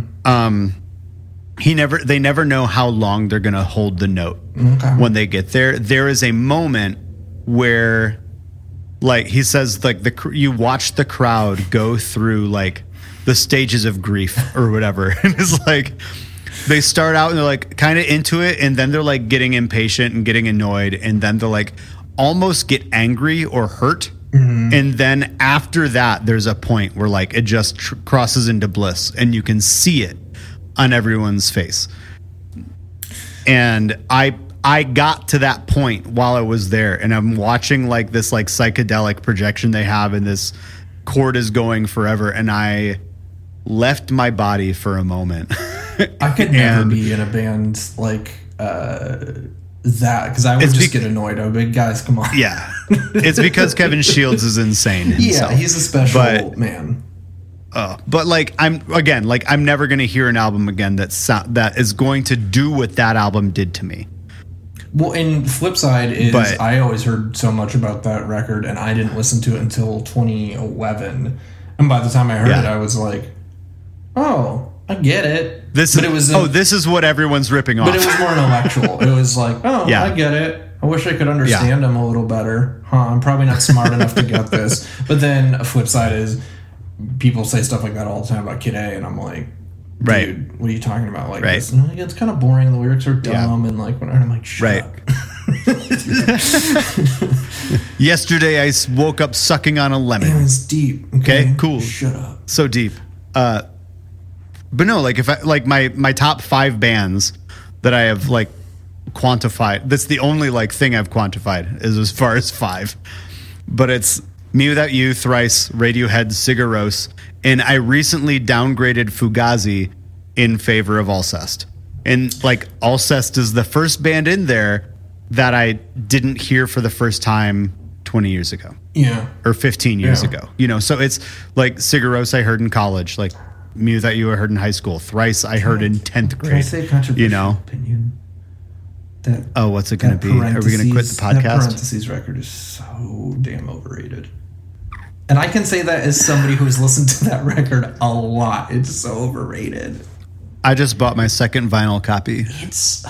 And I will disagree with you. I put it on the other day because people were freaking out about it in that Battle of the Bands thing. Or best record of the decade. I was like, okay. I listened to this record a lot at the formative years that it was big. And I will still always say their first the one with the Alien Baby on it's my favorite of theirs. And I think much superior. And I put it on, and it was like 4 minutes before he even starts singing. And I was just like, I don't have the patience for this record anymore. I'm sorry. I have a lot of grace for a record that demands that you meet it on its own terms. It totally does. I respect that a lot. And so to that, I will caveat, I will segue into Matrix Resurrections that has just come out. I have consumed enough Wachowski's media outside of the Matrix trilogy to be like, I understand their penchant for self-indulgence. I understand that they have a lot of ideas that they don't really pull off super well. I am going to let this movie be as dumb and pretentious as it wants to be, and I super enjoyed it. I mean, you have to approach it that way, or else you're coming into it going, all right, is this going to top the first one? Is this going to be the new Citizen Kane? Is this going to top the first Matrix? Is what everybody asked about every other Matrix movie, and of course it can't, because nothing can. So I might have shared before, but I'm in a movie club that we call Cinema Club, and we spell it TSIENMA. Nima, yeah, I think I did that right. Like a tsunami? Yes, like we spell it in the most pretentious way possible. Not like the Arizona senator? My friend Cinema Club. For that one, but I started it originally with the idea in mind of watching like art films, and hard to, we're not probably going to be talking about Avengers or something. Eraserhead. Yeah, exactly, that kind of thing. And it's grown, and it's a tight group of, it's luckily like my best friends. We all have kept it going throughout COVID, and it's been wonderful, but it's just totally gone everywhere. We've watched everything. And so my dear friend Tiff loves the film Jupiter Ascending. And that movie put it on is the list. She did a bad. Wachowski week. Wachowski films that aren't The Matrix. And I'm a Cloud Atlas defender. Cloud Atlas is good. I enjoyed Cloud Atlas a fair amount. There's 3 films I don't even remember what they are, but Jupiter Ascending one. Speed Racer. Speed Racer was one. And so we tried, man. Like, we sit down to watch it, and there was 4 of us, because me and this other couple in the group were like, we were like, this is gonna be hard for us, because we watched the trailer, and I was like, this looks bad. Yeah. Dude, that was genuinely maybe the worst movie I've ever seen. Yeah. Like, it ended, and I posted in our chat, I was like, I think I'm done with movies, like, forever now. I think this has ruined the medium for me. I watched Jupiter Ascending. I don't remember if I listened to the episode of How Did This Get Made first. Oh, there's an episode on it? Yes. Oh, absolutely there is. Insane. Like, Whatever. I don't want to derail the podcast more than we have. It's just a bizarre movie, But man. so I watched it on a flight. Good. And I was That's like, all right, if I'm on a flight, right? Because that's what they said. They're like, all right, if you're on a plane and it's playing, pay attention to it. But there are a million ideas and they finish 3 of them, maybe. The bees recognize royalty. That's how they... That's right. I forgot. I just remember that Channing Tatum was a werewolf. Is that right? A werewolf alien guy. Like, he's so many things at He's once. an alien who is it's an alien species who are werewolves. I joked that I said I think the film was written by like a 7-year-old boy and who had his like 6-year-old little sister nearby, and he was like, "What if a dude had rollerblades, but oh my god, I forgot he had rollerblades, but not actually rollerblades, like hover rollerblades, and you skate around, he has a cool gun, and he's super ripped and cool, and also he's part wolf and an alien." And then the little sister chimes in and goes, what if the girl's a princess? Okay, fine, the princess and they're fine. The princess. Like, that's how, in my head canon, this film was made. Yes, that's basically, that's probably how it did. Did you watch Sense8? Nope. Okay, we watched, my wife and I watched Sense8, which is I'm like, if I watch it, I'm going to have a negative opinion. I know I will, and then I will have to tell people who like it, hey, sorry, I don't like the thing you like. And then, so I just, like, if I think I'm not going to like something, like, I don't watch it. Because then I have to tell people I don't like it. Yeah, Sense8's probably like a 7.5, 8. Is that a Wachowski thing? It's a series. They had a Netflix series. I know it's Netflix, I just didn't know they had any. Yeah, no, it's the Wachowskis, and they did 2 seasons in a movie. It's got some really interesting ideas. Like, not all of it is pulled off great. Sounds like them. So content warning. If you do watch it, every season and the movie all have orgy montages. Hot. So, yeah. You gotta. But we're way off track. Wait, so now we will segue that into our weekly picks because I will clear up that Sense8 is not my weekly pick. What can people do? Quick tips if they want to. Quick tips to re-engage. They're in their whatever age they are, but if they're in a part of their life where music is not a part of their thing, do you have any tips other than like building a listening room? And making it an evening habit? Yeah. Honestly, so like I feel like a lot of the Spotify playlists have been like the curated playlists. Some of them are hot garbage. But there's a lot of like staff good that do those. That like curate these things. Like I have discovered a number of great bands by like either looking at like the more like playlists for those bands or like even going through like the fans also like sort of thing. Cause it's not like, I feel like, music recommendations is always like an inexact science, you know? So it's like, Pandora will have like you like this song that has whatever, so you'll like Coldplay. And it's like, no, Pandora, stop trying to make me listen to Coldplay. Yeah. All roads lead to Coldplay on Pandora. Seriously, so my wife has Pandora playing in her shop, and I feel like every station she makes, like whether it's like the Spoon station or the Modest Pandora and not just the radio function on Spotify, because I listen to Spotify while I work, and it would pause. Oh, if you're both using. Yeah. Because so Pandora's like still a company. They still exist. They bought Audio. They still do it, and it's They're fine. Over in Oakland, and I'm always like, you guys are a feature. How? It's my wife. My wife is keeping them afloat. It's my wife. Spotify and Apple Music ate my wife's business. And it's got to be businesses that are like. Just doing the playlists, right? But so, but yeah, like the Modest Mouse station, the Moby station, the Gorillaz station, all of them have had. Eventually, you get a Coldplay.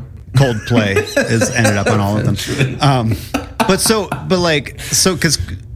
I mean, wasn't the guy who did Pandora right? Wasn't the guy who did Pandora, wasn't he like on the Human Genome Project or something like that? It was like some really heady thing. I have no idea. It was like this incredibly ambitious project, Pandora was.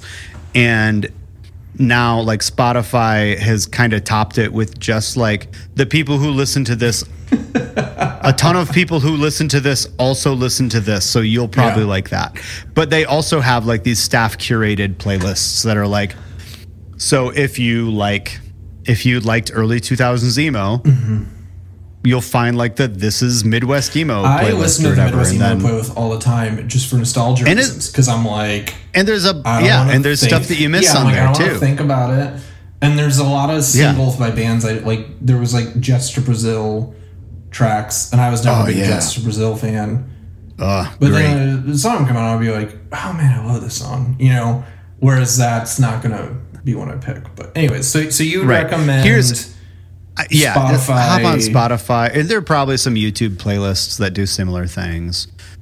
Like something like just let it play and like find something to do. I will also point out at this point, since you mentioned Just to Brazil, how interesting it is that both the guy from Jawbox and the guy from Jawbreaker both went on to start new bands that were both airline themed. Because you have Just to Brazil from the guy from Jawbreaker, and then Jay Robbins from Jawbox started burning airlines. I didn't know that. I didn't know about the second one. Why can't you guys like get out of the same band name pool? Like you're just like drawing from the same hat every time. If I can throw my opinion on how to get into music is going to be a little, I guess, different angle, which I would say YouTube, but specifically YouTube reviewers. We mentioned him before, the obvious, very famous Anthony Fantano, watching him review a record, and he's good at it. I mean, he's famous for it. Otherwise, he wouldn't be famous. But also, like, there's this Christian self-helpy book ages ago that was radically popular, and I read it. Is it The Prayer of Jabez? No. Blue Like Jazz. Okay. It's a book called Blue Like Jazz. Oh, he made a film on it, and it was like the guy's views. It's actually were not very bad. progressive and liberal by evangelical standards. And of all the stuff in the book, the only thing that really stuck with me was the beginning, which I think holds true. He talks about, there's some quote in the very first page of the book that says something about like he didn't understand jazz, he didn't get it, and then one day he saw a street performer playing jazz on a saxophone and just losing himself in the music. And it wasn't until he saw someone else love it that he could love it. And there's probably a million better maybe quotes. I don't think the idea is he's the originator of it, but there's something about watching someone else love something or really explain why they love something. You know, I do this all the time with my friends who are not as vocal about music as me, and I'm like, what are you into? And they'll, oh, okay, this, you know, and I listen to, I'm like, I want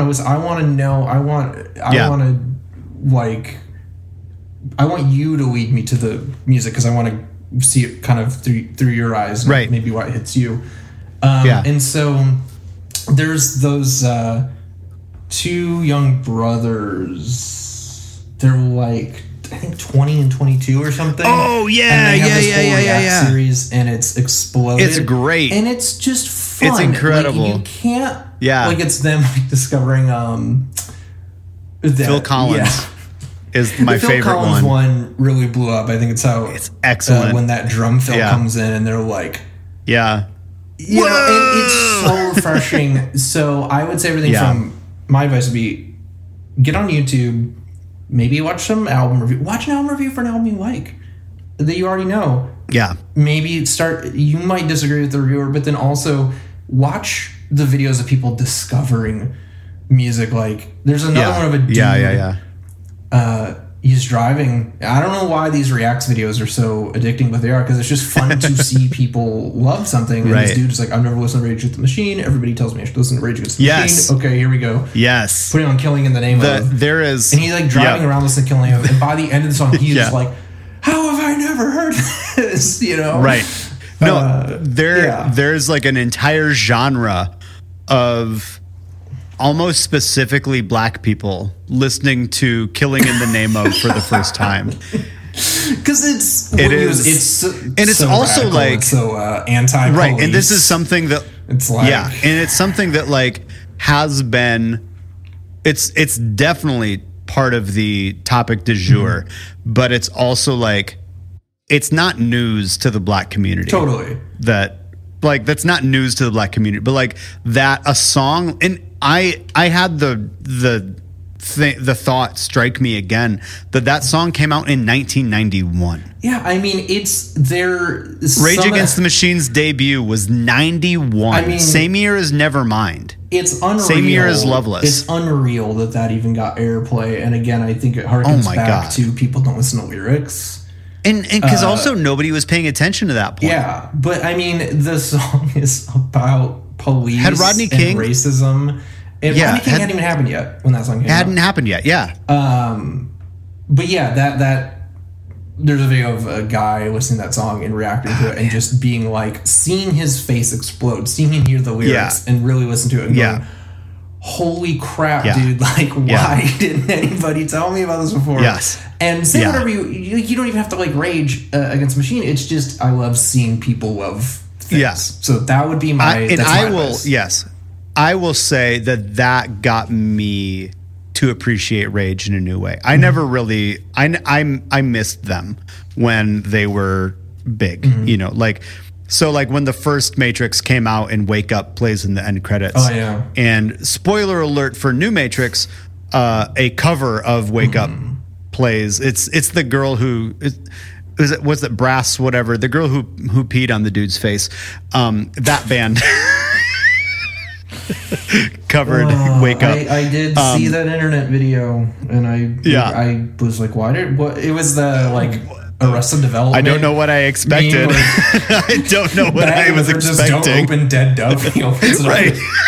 Don't know what I expected. It's so good. But no, I was like, it's that exact thing. Like, oh man, this chick pees on the guy. I was like, what? And I clicked it, and I was like, okay. I knew what I was getting into. Why did I click this? Okay, here we go. Right.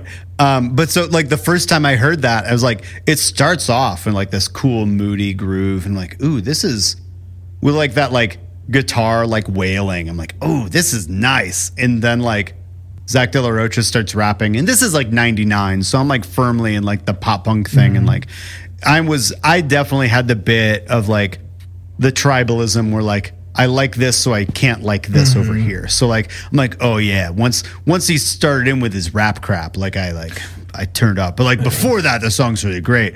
But then now I'm like, oh no, this is super solid. So I actually have been meaning to buy the first Rage album. I mean, don't get me wrong, I've definitely put my foot down harder than I should have at times, but I have been lucky and that I've kind of always consumed everything. And so I've been around, like, I was always scared that I would get found out. You know, I would be around my techno friends, and I would be like, man, are they gonna find out that I mostly listen to hardcore and emo? And then I would be around my like hip hop friends and could hang with them and talk, but then are they gonna find out that I mostly listen to emo and metal or hardcore in high school at least? Right. And then but then you get around your friends that are into, and it's still pervasive of the rap isn't music, which again we as a culture I think are past that. Like look at the freaking charts, like rap dominates, but we've seen it in that even Will Smith is that we talk the best album of the decade group. Matt Villain's in the finals, and there's still people always like commenting on the being like, whatever, Madlib just sampled other people's music and the dude just talking, and you're just like, luckily it's getting shut down. Like people are shutting those people down, and it's been a fair competition.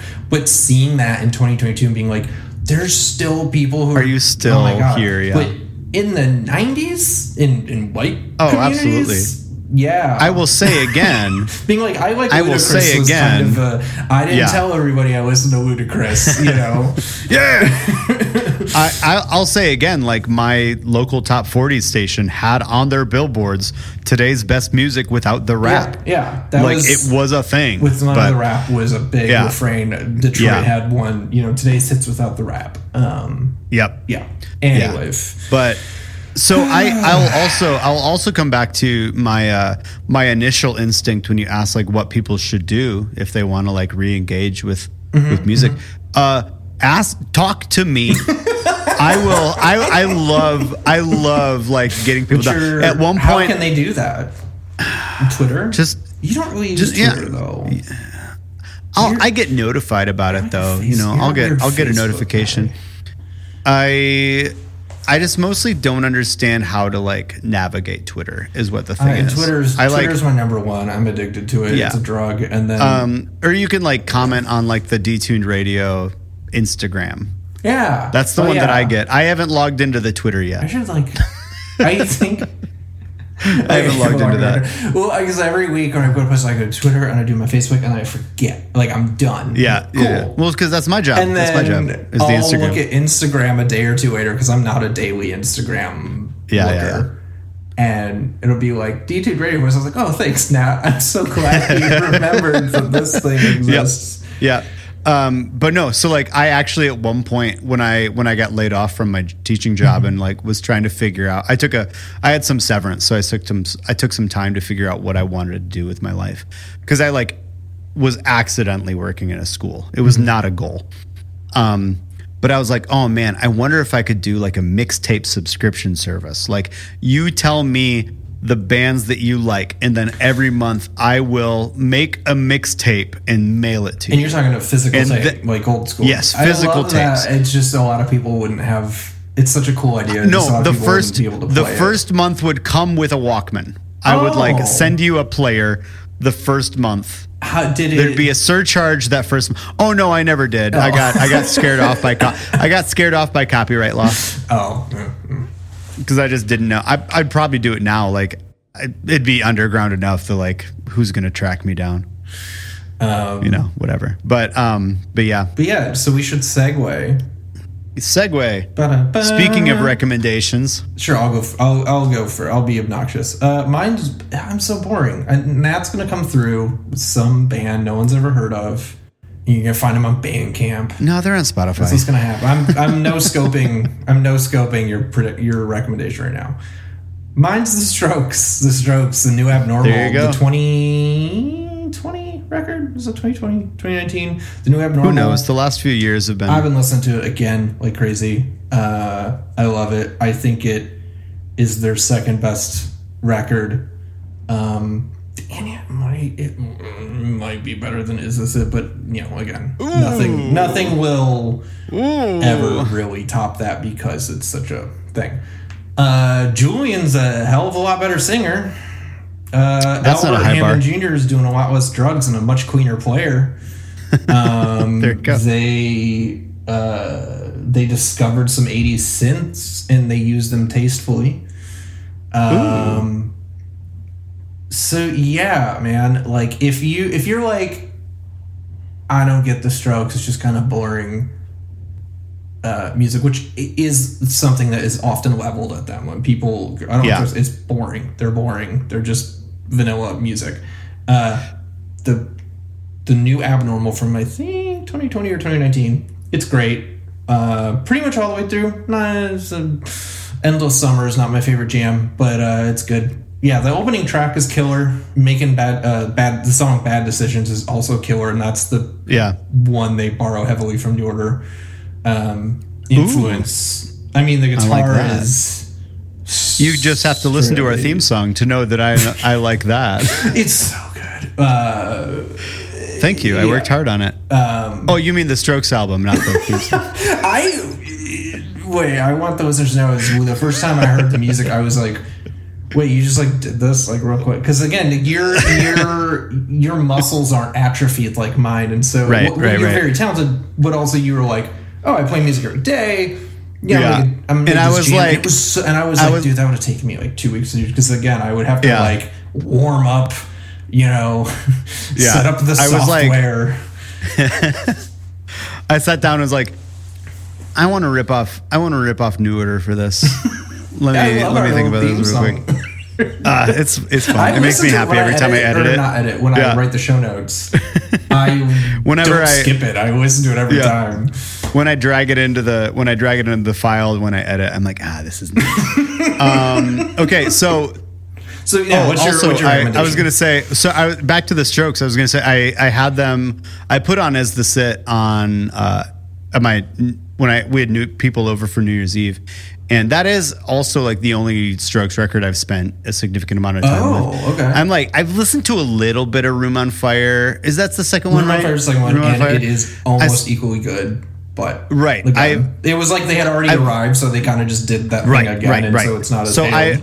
I've listened to that one a little bit. I don't know if I've ever listened to it the whole way through, actually. But do you have the vinyl with the lady butt, or do you? I don't have the one with the lady. I have the U.S. reissue. Supposedly the cover that they wanted, but the American that was the cover they wanted, no. but right.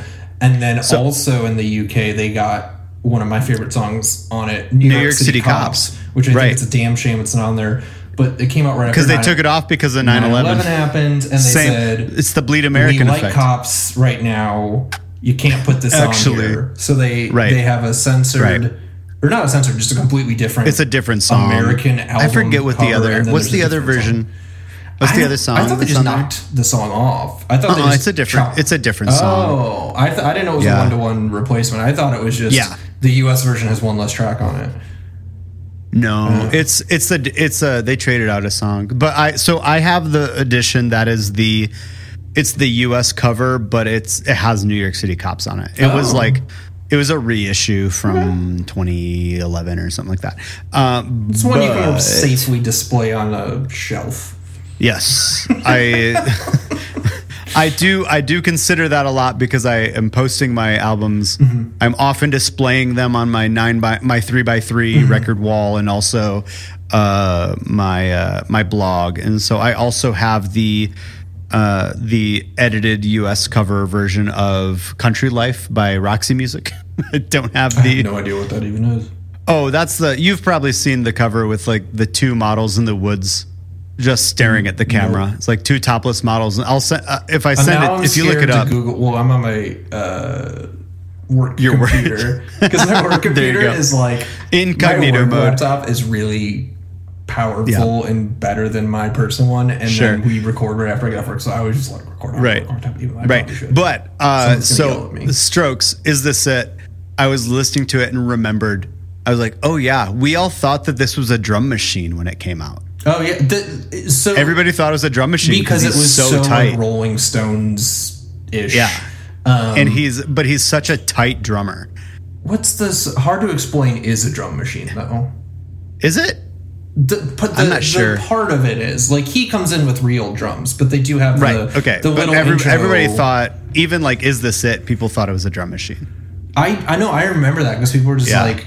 Oh, because again, you were coming off of Limp Bizkit, who was just busy. We have, these guys were competing with Neil Peart in terms of how much crap they had on their kits. And so seeing a guy with a snare tom and like and super bass, tight, and super tight mic'd. Yeah. Super crisp recording of it. But but that's all I wanted to say with the Strokes. But my recommendation is a band called Harbor Lights. See, I knew I wasn't going to know. They have an album, huh? I knew I wasn't going to know who this is. I knew you're going to come through with something special. All right, I'm ready. So they had an album. Harbor Light. Is it one word or two words? Harbor Lights. It is one, but they have an album called Illumination Ritual that came out a couple years ago, and they haven't been able, they like had all their tour cycle cut off for it from the pandemic, and so they are having a crazy sale on their Instagram right now. They are selling the LP for $10, which is a great deal for a great record. Can you buy stuff on Harbor Instagram? Lights Band? You can like, you just message them and they'll like give you like PayPal information and stuff. I was messaging them earlier today to make sure they had records still. I was chatting with before I told everyone to buy them earlier as well. I was like, bro, can I name drop you on here? There you go. But so this is like all right. Take like notes. if Appleseed, it's like the equal space between Appleseed Cast and Russian Circles. Okay. You said was just like you said space between twice on this podcast now, and my brain goes the space between. Man, I'm sorry. There's another band, Alkaline Trio, and also Dave Matthews. We're like, this is what you want to shape yourself around. But no. So Harbor Lights Illumination Ritual. I was emailed like hey, this album's coming out by the label. I'm like on whatever label they're on's mailing list, and I got that email and I checked it out on a whim, and I was like, this is incredible, and I have been obsessing over this record for a couple of years now. Now everybody should. Harbor Lights? HARBORLIGHTS. Perfect. Okay. Harbor Lights Illumination Ritual. Sometimes it's LIT. Right. Well, and you grew up sort of close to Canada, so Harbor. And I didn't know if there's a secret U in there also. Right. You know, so Secret U would be a really good band name. That would be a good band name. Secret U. That would be a good band name. All right, like you, like me and you. Secret U. Yeah, that's a good band name. That's gonna be my next band. All right. So you'll get on that. Sorry. Okay, I'm gonna listen to this because it sounds it's my good. alley. It's good. I mean, I've been it's like half the Lantlos, Ooh, which was your recommendation from our year-end list, which is what is it? Wildhund. Wildhund.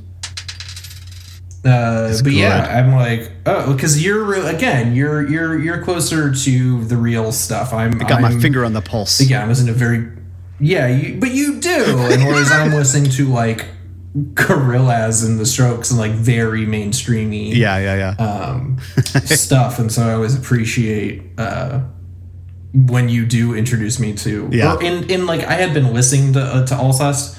I definitely listening to them, but through our friendship and conversation, I've listened to them more again. Like I've gone back and gone, okay, let me revisit the ones I didn't listen to as much. Yeah. So. Yeah, Lantlos is great, but Harbor Lights is really, really good. I think you'd probably be into it. It's like half the tracks are instrumental, which is I'm totally with. But it's just a great record. It's a great record.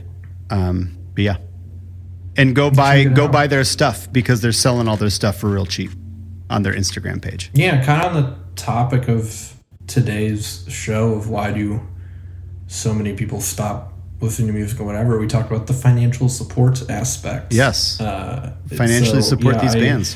I'm not a vinyl guy, but I definitely support bands financially too much sometimes through concerts and merch. Because I want to see that thing thrive, man. I don't want to live in a world where it's only the Adeles that get to tour. You know, I want Adele to tour, and I want Harbor Lights to tour. You know, So all right. Listen to music, people. Even if you're old. Even if you're old, especially if you're old. There you go. All right. The end.